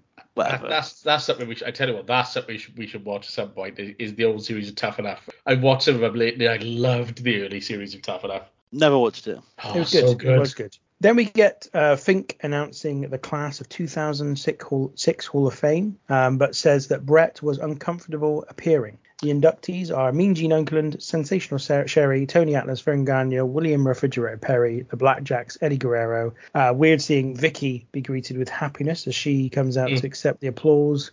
And then there are lots of Eddie chants, and Vicky's very emotional. It's a very nice moment. Any thoughts on the Hall of Fame bit here? I was wondering to myself why Bret Hart felt uncomfortable about it. And then in the pre-match video for the Shawn Michaels Vince McMahon match, there's loads of basically callbacks to the Montreal Screwjob. So I'm imagining that's probably why. And if you're going to be inducting someone into your Hall of Fame, I probably wouldn't use that particular angle. You know what I mean? It just seems a bit weird. It seems like really strange, like it crossed paths. You know, I don't know why. I don't know. It seems to be pretty poor planning. As much as I am on the side of Brett when it comes to the Montreal Screwjob, if you haven't been able to get over it in 9 years, I think it's about time to start looking at yourself. Well, or at the same time, I just what I think maybe don't accept it that year. Then don't go into the Hall of Fame that year. If there's an angle going on that you find uncomfortable, then don't do it, because I think that's what it is. Like, I do kind of know what you mean, but I do think that was obviously a very traumatic incident for him, and I know I'm a Brett apologist, etc. But the reality is, it seemed to have made a bigger deal out of it than it actually was. You know, so don't go into the Hall of Fame, or do, but don't not go. Do you know what I mean? Like, not turn up for it. You know, it seems a bit like a. He had a strange set of principles, I think, at the time that I'm not really clear on. I mean, the fact that he actually appeared on the show wrestling, 4 years after this, shows that he was very inconsistent in what he felt. And I think probably Brett is probably even now in a better place mentally than he was in 2006. In fairness, he was still still recovering effectively from the stroke that he had a number of years prior to this. So and actually, if you watch his Hall of Fame speech, it isn't the most articulate, because I think he is still, trying to get over that. And I think, he would go on to be much more articulate in the future. So, yeah, I just think possibly maybe just a little bit oversensitivity about the Montreal Screwjob, which, ultimately I understand was a difficult thing for him. And one day we will, I'm sure, talk about it properly. But that, and maybe just, as I said, him feeling like he was standing up for something that didn't really exist, I think is probably the thing that happened. But yeah, bit strange, and a shame that he wasn't there. I wonder. A part of me wondered. I know this is really cynical and really bad, but a big part of me did wonder, given Brett's ego, whether they'd said we really need to have Eddie Guerrero announced last, and he wasn't happy about it. Very possibly. Wouldn't surprise me. Maybe I could see that. Anyway, that's just conjecture. I have no idea if that's true, but it did cross my mind. Then we get the United States title match between John Bradshaw, Layfield, and Chris Benoit. Benoit defending here. This is a match that goes for 10 minutes and ends when Benoit counters a clothesline from hell with a crossface, but JBL turns it over and grabs the ropes while pinning Benoit to take the title. Tom, what did you think of this one? This is the problem when it comes to not taking any notes, because I don't remember anything about this match other than the end, which is like you said, a roll up, or kind of a counted into a roll up and grabbing the ropes. And I don't think I'd ever realized that JBL's entrance music had actual mooing going on in the background, which I never noticed before. What? Yeah, I don't know what I was like, what? Fucking cows. Really audible. Yeah, I know. Once I noticed it, I was like, how have I never noticed that? But it also kind of, in my mind, always creates a little bit of a confusion about who JBL really is supposed to be as the character. Because I'm like, he's supposed to be like a rich rancher, I suppose. But he's also kind of got they're trying to dwell or sort of draw on the fact Wall that Street John Layfield did his Wall Street stuff. So why is the cow there if that's the thing that they're dwelling? It kind of all meant a bit like, okay, so there's this rich guy on Wall Street who also is a rancher. He's not forgetting his roots. That's what it is. I see. Okay. It was all a bit odd to me. Yeah. Part of that lends to the character, I think that maybe, but I think you're right. I think it's probably just confused. I had that as a ringtone on my phone at one point. JBL's theme. That's amazing. Well, you didn't have much to dip into in your own collection, did you? So. Yeah. Oh, it was terrible. Like, looking back at it, because it's so like over the top as well. And of course, I'd be the absolute twat who wouldn't answer the phone straight away because I want to hear the song. Amazing. Do you know? And it's not often I say this about a JBL match, but I was expecting a little better.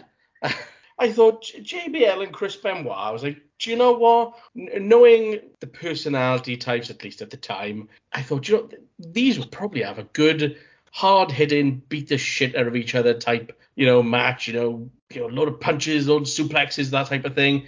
And I thought, potentially, I was like, this could have been good. And it kind of wasn't. And the stuff that ruined it for me was the cheap, the very, very cheap Eddie Guerrero tie-ins. the JBL trying to do the Eddie Guerrero shimmy and the suplexes, the Three Amigos. No, thank you. Just didn't work for me and really took me out of it a bit. Like that is, the fact that the match wasn't very good aside, what I will say is I do feel that the choice of winner was perfect. I felt that was JBL's role, like in a nutshell. Like that was exactly the type of role that he was designed for. You're relatively mid card, okay, if you want to slot him in upper card every now and again, but he can be the US champ, the really good heel heat magnet for the US title. Babyfaces can chase him for all day long. You can drop it, win it back, that type of thing. So I thought, there we go. He's finally found his niche. But match wise, like I said, not very good. I agree with you about the Eddie Guerrero stuff. I thought it was particularly egregious here, and especially as JBL wins. So I don't have a problem with what you said about him being the US champion. But you've just had that moment with Vicky Guerrero, like literally seconds before this match. You've had the moment with Vicky Guerrero and Chavo together on the stage. And then they do this, and it's all about Eddie Guerrero, and JBL like mocks his mannerisms and mocks some of his moves. Benoit tries to fight the good fight and then pay homage to his friend, and then they have JBL win. And I'm like, come on, guys, like you don't seem to understand anything, do you? Don't get the emotional weight of the decisions you make, and that's where I really struggled with this. And they just couldn't. They were like a child with a scab that they just wanted to keep picking at it, didn't they? They just couldn't let it go. I know that all the kind of criticism that came Rey Mysterio's way because of the extent to which he spoke about doing this for Eddie and all of that in the build up and after this match, but this was far worse for me than anything like any of that. So not great. I also think I didn't see it at the time, but I seem to remember clips of it where JBL's in buckets of tears when they do the Eddie Guerrero tribute thing on Raw. And I think, and this is another thing where I'm like, I know that's a kind of bubble show, right? Where we're out of character, we're out of kayfabe. This is just everybody being honest. But having seen that on screen, how can anyone buy into this? Or, after it frustrates me because it's just silly. It's just really silly. So I didn't like any of that. Didn't think the match was up to much either. It was one of the more forgettable things on the show. And I forgot about it.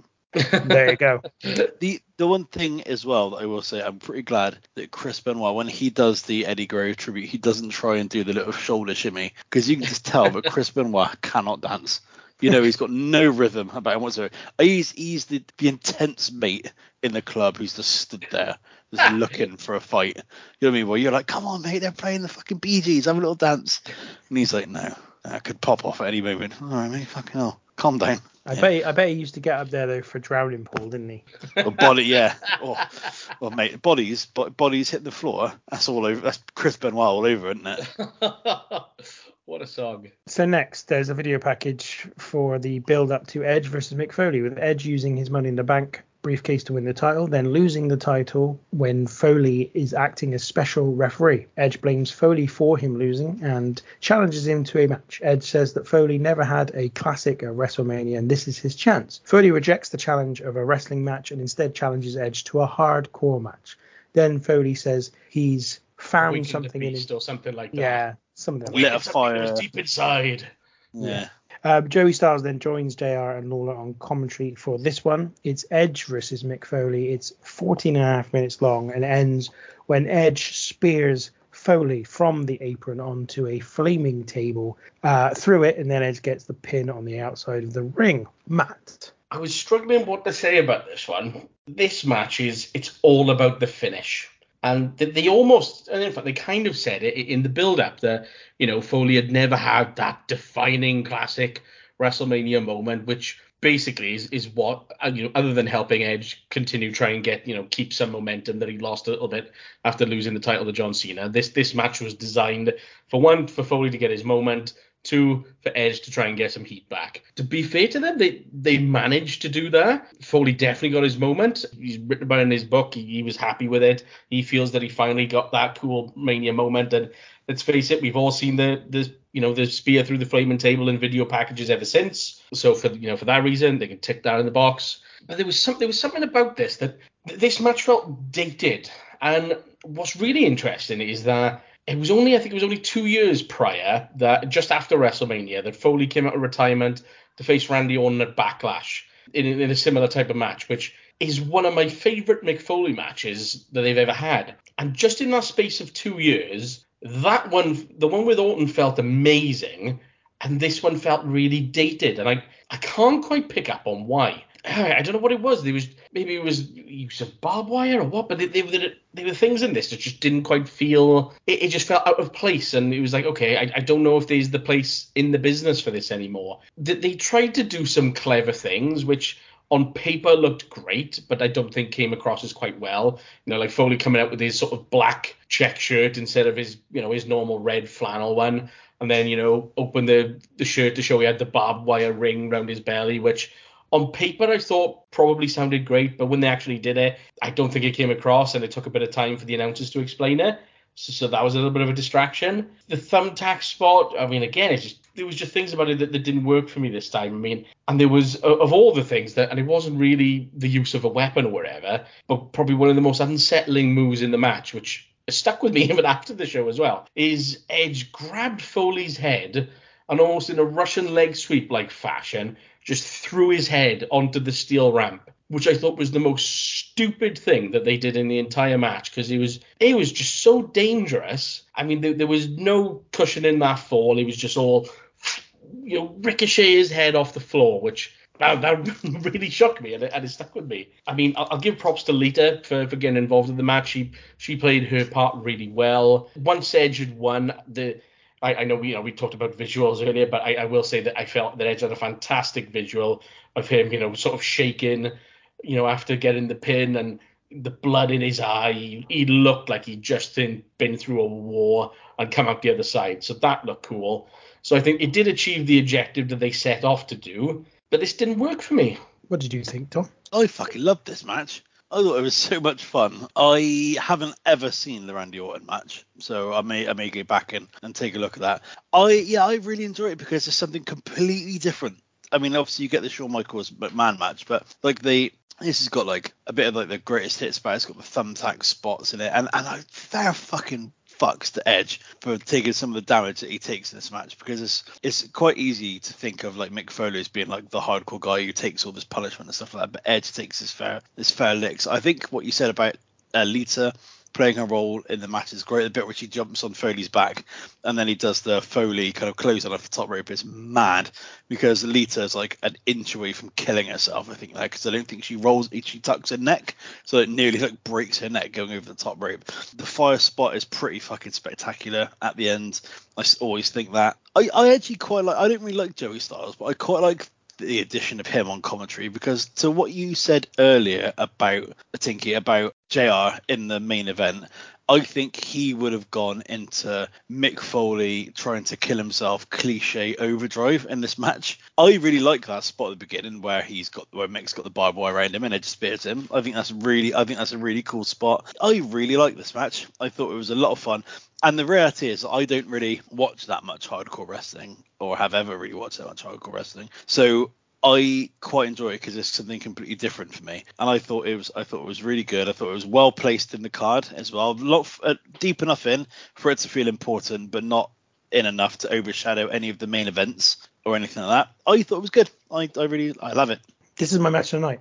Yes. I thought this was great. I thought this was really, really good. I really enjoyed it. And I think that's a really key distinction that you made, Tom, is that this isn't happening, and it may have been happening every week for all I know back then, but in my mind it's not happening all the time, which is where I would have a problem with it. If you save it for an occasion like this, and the reason why you save it for an occasion like this is because then you can take risks. Because if you do it all the time, at some point the risks is exponentially going to, the odds are you're going to suffer the consequences of what you're doing. But if you only do it now and again, and you do it with someone like Mick Foley, who is obviously an expert, if you like, at this kind of thing, then you're fine. And I just think it's just cracking. I loved the thing with Lita on top of his back going over with the I just thought that was absolutely insane. I really watched this as if I was watching it for the first time, because I couldn't remember any of the match other than the flaming table spot at the end. The bit with when he throws his head into the ramp, Matt, that you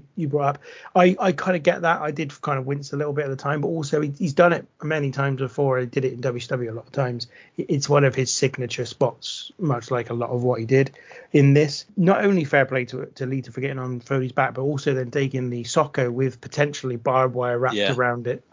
She did enter into the spirit of this in a way that you don't often see corner people do. Like, you just wouldn't get them involved in this to this extent. Do you know what my least favorite part of this match was? Is it the... Hang on. You're going to say Joe Styles. Joey Styles going, oh my God. No. Is it the spot with Mick Foley holding the barbed wire bat against Edge's forehead? No, my least favorite thing is nothing that either of the two people do, and it actually goes against my MVP here, because I get pissed off with the crowd. Because here they are. We've already got the barbed wire out. Like, the first thing is barbed wire around Mick Foley. It's gone round, and the reason, Tom, you love that spot is it's got to be a Back to the Future type callback. Like, it's basically Marty getting shot when he's got the metal plate on, and then Mad Dog trying to punch him in the stomach. Well, there's also as well Bret Hart against Goldberg in WCW. Yeah, that's true. Yeah, that's true. All Back to the Future Bret Hart. Lovely stuff. You've already got the barbed wire and everything involved. There's already like mad chair shots and mad baking tray shots going on. And then a table comes out and they go mental for it. I'm like, what is wrong with you stupid cunts? Like, what is wrong with you? It's a table. Who cares? It's a fucking table. There's barbed wire. There's steel chairs. There's all kinds of nonsense going on here. But you get excited for the fucking table coming out. And I was just like, you don't deserve nice things. It's weird, isn't it? Since we've been doing this, like, that is the... Other than probably a referee, especially like an Earl Hebner, going, "You're out of here," to someone interfering on the outside, the table is the biggest pop every time. And it's so weird, isn't it? It's so strange. I don't get it. Yeah, I don't get it either. Guaranteed pop. It's a cheap pop. That's what it is. It's a cheap pop. Yeah. But yeah, overall, I loved it. And massive night for me. Just really, really like this. So then we get some stuff that I know Matt is destined to love. It's Booker T and Sharmell, and they are backstage. Sharmell's scared. Why are all the freaks after you, Booker T? As they walk through a corridor and they run into Paul. I think it's Paul Burchill, isn't it, playing the pirate? Yeah, it's pirate gimmick. And then he goes past DiBiase and Eugene, who are recreating one of DiBiase's classic skits that he did back in the 80s with Child. At Mae Young and Snitsky, where Snitsky is licking Mae Young's toes, and then Goldust as well. Goldust tries to give Booker T a pep talk to tune into his inner freak. Goldust says that Booker should take Boogeyman's worms and put them in his, and then whispers in Booker T's ear. We don't hear it ourselves. And Booker T looks at him with wide eyes and says, "Tell me you didn't just say that." I mean, I loved it. I know Matt's not going to like it, but I loved it. Oh, fuck off. But come on. Oh, no. I liked it all, apart from the fact that $1 Million Man's there. He's not a freak. He's a gimmick, but I was a little bit like, he's not a freak. He's just a very wealthy, evil man. Nor is Eugene, in fairness. No, that's a very good point. It's the simple man. Do you know what? And how could I? Oh God, no! I shouldn't even say this because I could end up sounding like a dick. I think they think, oh yeah, they could class Eugene as a freak. That's what I think anyway. Yes, you're right. You are right. I'm not saying that he is. Let's get that right. No, I understood what you were saying. Yeah. No, I genuinely find it funny. There's just something about Booker T I find funny. I just find his shtick in general really funny. But also, I think his reaction, his look of confusion and disgust whenever he interacts with Goldust is always funny. Because they were in like a tag team together as well, weren't they, for a long time? And they did loads of really fun. Like, isn't there one where like he like gets into like bed with him or something like that? And it's his reaction, because he plays like, because Booker T. This is what's brilliant about Booker T, and this is why the King Booker is amazing as well. He plays it so straight and so serious, and his comedic timing is absolutely phenomenal. I'm with you, and I like that bit, even though I disagree with the fact that Ted DiBiase is there. The bit at the end where you see them all lined up, and Snitsky's like, That definitely wasn't my fault. I was like, that's great. Was the only redeeming bit of this, because how that man got a phrase of "that wasn't my fault" over to such a degree is amazing. So older Mark Henry could do a leaf from Snitsky, because I tell you what, it's time for the main event. It's not a catchphrase.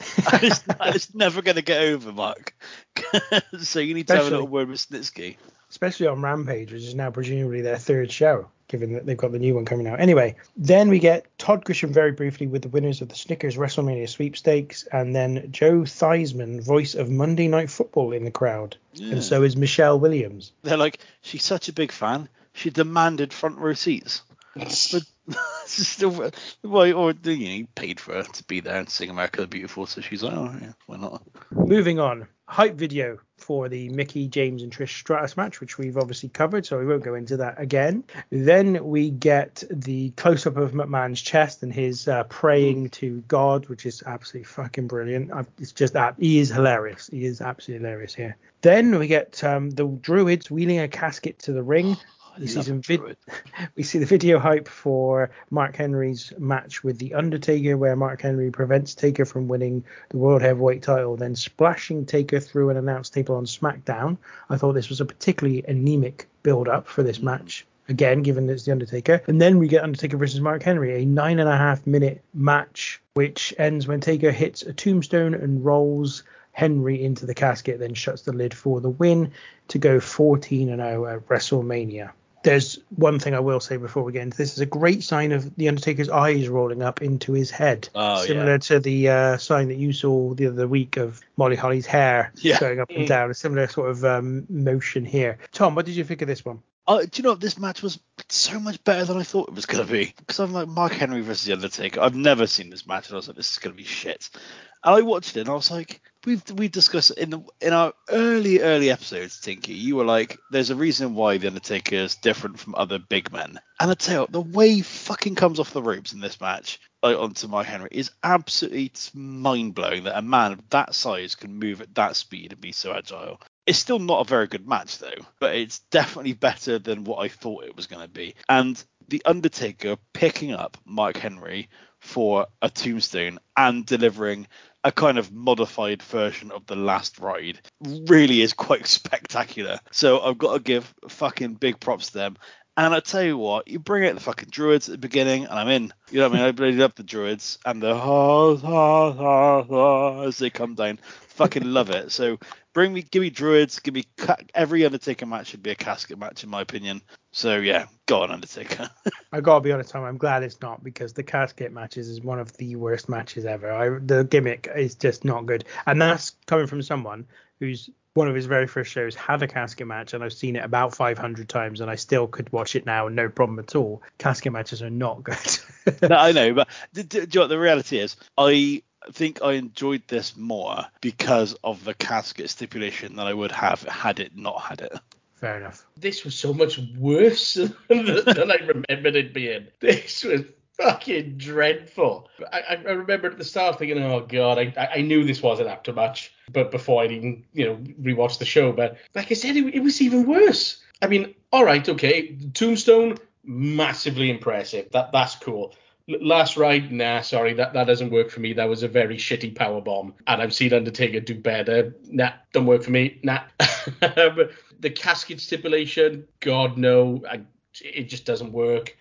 I will say his dive off the top rope, that is impressive, but like I cringe every time I see it because I just think he's gonna die.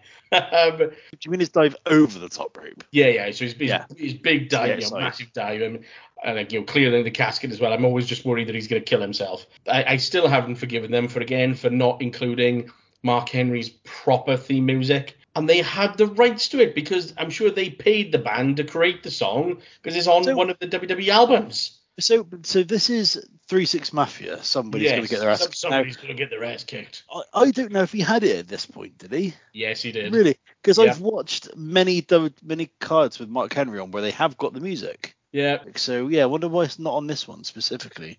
I know. I was like, what the hell? Because it was the most generic song music ever. Do you know, it's not often that I stick up for the Undertaker, but you know what? Damn it, I'm gonna do it here. I think people know that I'm not the biggest Undertaker fan in the world, but as I have said, look, with the exception of this show, WrestleMania 21, and from 23 onwards, for years, he has the best match on the show, and is one of the stars of the show, and as many other shows has been the biggest star on the show for years. But not only that, but prior to this, he wrestled Kurt Angle for the world title about a month before in fucking great match, which was really good. And his reward for that is a shitty casket match with Mark Henry. They really screwed him over here. You could even tell as well by the build, the way they presented it.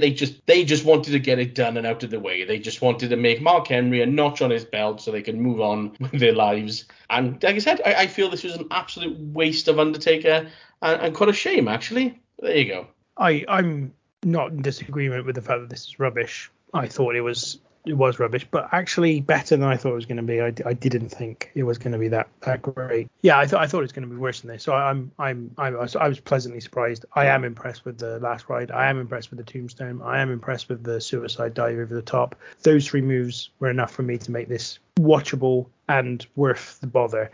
They were also obviously really trying quite hard to. They really built Mark Henry for this match as well. They just sort of rehabilitated him. And I think, in fairness to him, 10 years after he debuted with the company, he got it. His facial expressions were there. He looked like a really tough guy. He looked like a really quite scary guy. Unfortunately, though, still couldn't really wrestle, which is a shame. I don't know if that character needs to be able to, particularly. Yeah, I don't know if a gigantic guy who might brand himself as the Hall of Pain of the world's strongest man needs to necessarily be a particularly great wrestler. But I think, like Tinky said, his in-ring psychology has got better as he's gone on. Like I said, I didn't think I'm not going to go back and watch this match anytime soon immediately, but I'm in the same camp as thinking that my expectations for this match were fucking through the floor. So the fact that I didn't find this absolutely dreadful and it wasn't overly long made me think this was decent enough. I would score this a 5 out of 10 if I scored wrestling matches. Yeah, I think that's fair. So then we get the old Vince McMahon, Shawn Michaels stuff. Then we get a tiny bit of a cut. Don't know what we've cut out, but there's a tiny bit of a cut to Cole and Taz. Then there's the video package for the World Heavyweight title match. It's Angle winning the title from someone. Is that right? I don't know. I put here Angle winning the title from Angle, so that can't be right. It was in a battle royal. It was. Right. Okay. Mysterio winning the Rumble and dedicating the win to Eddie. Orton beating Mysterio for his shot at WrestleMania. Teddy Long adding Mysterio to the match again. Mediocre music over the top. Don't know what it was, but it was mediocre. Shine down, I dare you. And then we got POD performing Booyaka, play music, Mysterio to the ring. Now, I remember POD from the very early 2000s and remembering them to be another really poor, mediocre, generic rock band. But they didn't seem to be a generic, poor, mediocre rock band here. They seem to have a little bit of Latin flavor to them. So I was like, actually, this is a little bit more than I was expecting from POD. I don't think that MC's in POD, though. No, I don't think he is. No, because they did the I feel so alive on the very first time. They did Alive, they did Boom, Youth of the Nation. Alive is literally one of the worst songs ever written ever. So you're a Sacrifice. I know that's the Sacrifice video thing that they did, or the Desire thing. That was it. That was great. For The Rock, they did it for. I don't care who they did it for. The fucking terrible song. Okay, here is a question, man. This is a real fucking test of your credentials, right? So, POD, from my recollection, are a Christian rock band? I believe so, yes. What are your thoughts on Creed? Love Creed. Oh, thank God for that. Oh, Tinky, he may have redeemed himself a little bit there. I will say, though, for a moment, I will say that we all love Creed. Completely ironically, okay, because they are actually completely shit, but we love them. No. The lead singer of Creed, that's probably the most angelic voice of a man I've ever heard in my life. That's just. I mean, that's the reason we like them ironically, because of his voice. It would. So I reckon it's amazing. When did Creed? I hear God speaking to me. When did Creeding start, Tinky? My earliest recollection of us Creeding was when we went to Paris I think that's with the probably school about trip, it. and I Yeah, think that was probably 2001, when. 2002. Yeah, and I reckon we were creeding from that point on, which is obviously, as you can imagine, Matt, is just us singing any song in the style of Creed. And then it kind of we always did it, and I can remember we went to Newquay, I think, and me and Tinky were doing it, and our buddy Jordan was like, "What are you doing?" And we were like, "We're creeding, obviously." And he was like, "What do you mean creeding?" And we were like, "Well, listen to this." We played like My Sacrifice or something like that. And he was like, "Oh my God, what's wrong with this guy's voice?" And then he's become an adamant creeder since as well, hasn't he? What's wrong with this guy? How amazing is this guy's voice? Is what you're thinking. But like, what about do you like Pearl Jam? No, not crazy on Pearl Jam.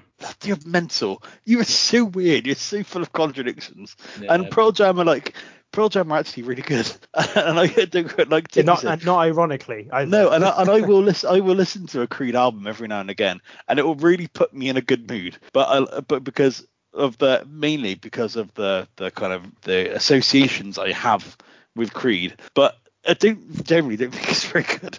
But I enjoy it nevertheless. But you're telling me you actually really genuinely love it, Creed. They're amazing. I was in charge of a team meeting at work recently, and on a Friday we'll play a song, just a song that we like before we start the meeting, and it was my turn to pick, and I chose Creed, My Sacrifice. Everyone.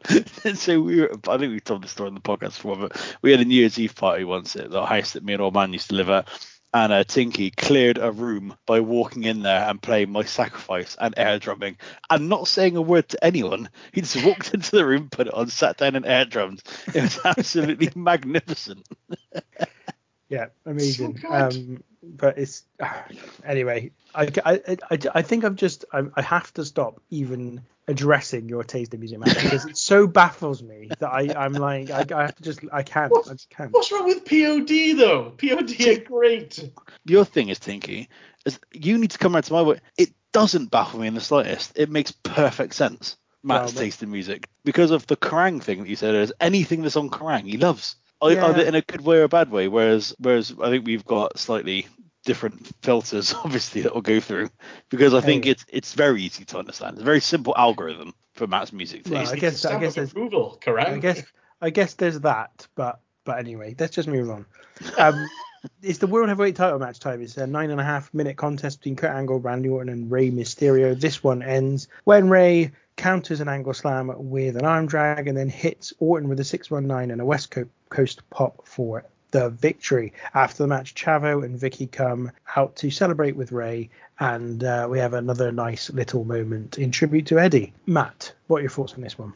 I want to get the bad stuff out of the way first, because I did like the match, so I'll be quite quick. I'll be trying to be as brief with that as I possibly can. Unfortunately for Rey Mysterio, this was the start of some really shitty booking for him, and the crowd didn't help him in this match either. The way the Rey was booked to get into this match was awful and made him look like the weakest babyface in the world. All right, okay, so in the video package, he agreed to put his title shot on the line because Randy Orton said the incredibly tasteless things about Eddie Guerrero being in hell. So Rey put his title shot on the line. Randy Orton won, so it was going to be Orton versus Angle. And then basically, Teddy Long felt sorry for Rey, so he put him in the match. Didn't make him have to wrestle or anything to do. He just went, oh, by the way, I didn't think it was fair, so you're in. Oh, okay. Didn't really like that. Just felt like they kind of gifted it to him, but all right, whatever. Yeah, so like I said, I mean, and again, his title reign was awful, but yeah, that's later. But anyway, the match itself, they were hurt a little bit by the fact that it was really short, and you could tell by that because I felt they started going a million miles an hour as soon as it started. Now, all that being taken into account, they absolutely did the best they could, and it was actually quite good, and it exceeded what I remembered. I actually was really disappointed with this at the time. I had incredibly high expectations for it at this time, but it surpassed them. The crowd really, really were into Kurt Angle at the time, and he was kind of doing his sort of wrestling machine almost suplex city to Brock Lesnar type stuff, and they were really into it. It's kind of sad how they were kind of going against Rey, because he was really the proper babyface in this. I mean, I say the kid wasn't, but Orton was a great heel. There were some good stuff in this. The triple sort of German suplex spot was great. I thought Orton was really good in this. Kurt, again, was great, suplexing everybody. Rey was zipping around everywhere. There was a slightly, and I do feel really bad for him towards the finish, there was a slightly mistimed 619 around the ring post, which I'm sure he was kicking himself about afterwards that he didn't hit. But this match was set up for Rey to win. They did that, and like I said, it was a good match. I think with a little bit more time, it could have been even better. But yeah, I think the crowd kind of ruined it a little bit by pretty much shitting over Rey's win, which is a shame. Well, I think there's no reason to want Rey Mysterio to win this match, not only because of the booking going into it, as you said, Matt, but in the way he's booked in the match as well.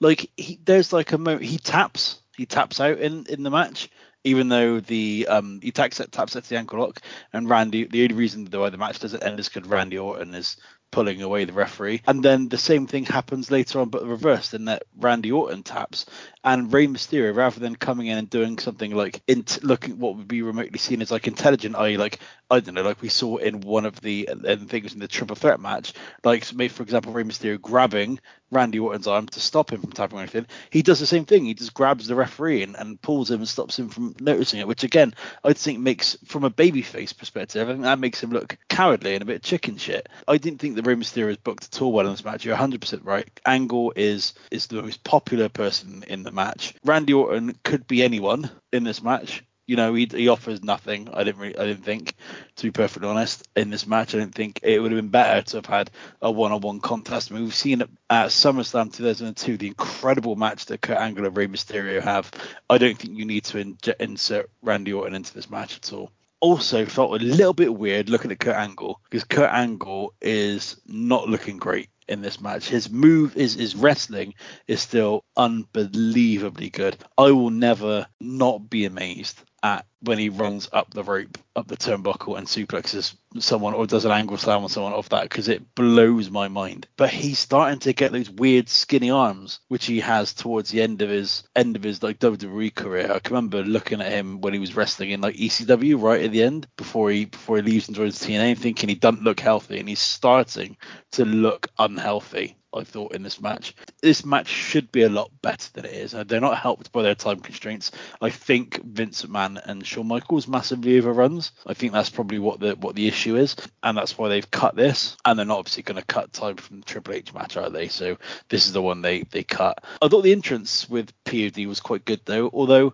I don't know why Rey Mysterio comes out and then goes up and puts on a headdress and comes back out again. It made it look like he just forgot it. But yeah, I was left wanting more from this match than I had. But the triple suplex spot, as you mentioned, Matt, is amazing as well. It's a really good spot, and Kurt Angle is just on another planet at this point. He's so fucking good. But ultimately, I think this match should have been a couple of minutes longer and should have been better than what it was. So I agree with nearly everything you said there, Tom, except I think it's a bloody great match. I really thought this was a great match. I would have loved another 5-10 minutes of it, but I felt like you said, Matt, they went from the very beginning, they went really fast, but they gave themselves an out for that, which was that Randy Orton hits Kurt Angle with the title belt immediately before the bell's even gone. So unlike a lot of matches where I've seen them sort of go to the big moves and the near falls from the very beginning, and it doesn't feel real, doesn't feel like they've done enough work to get there.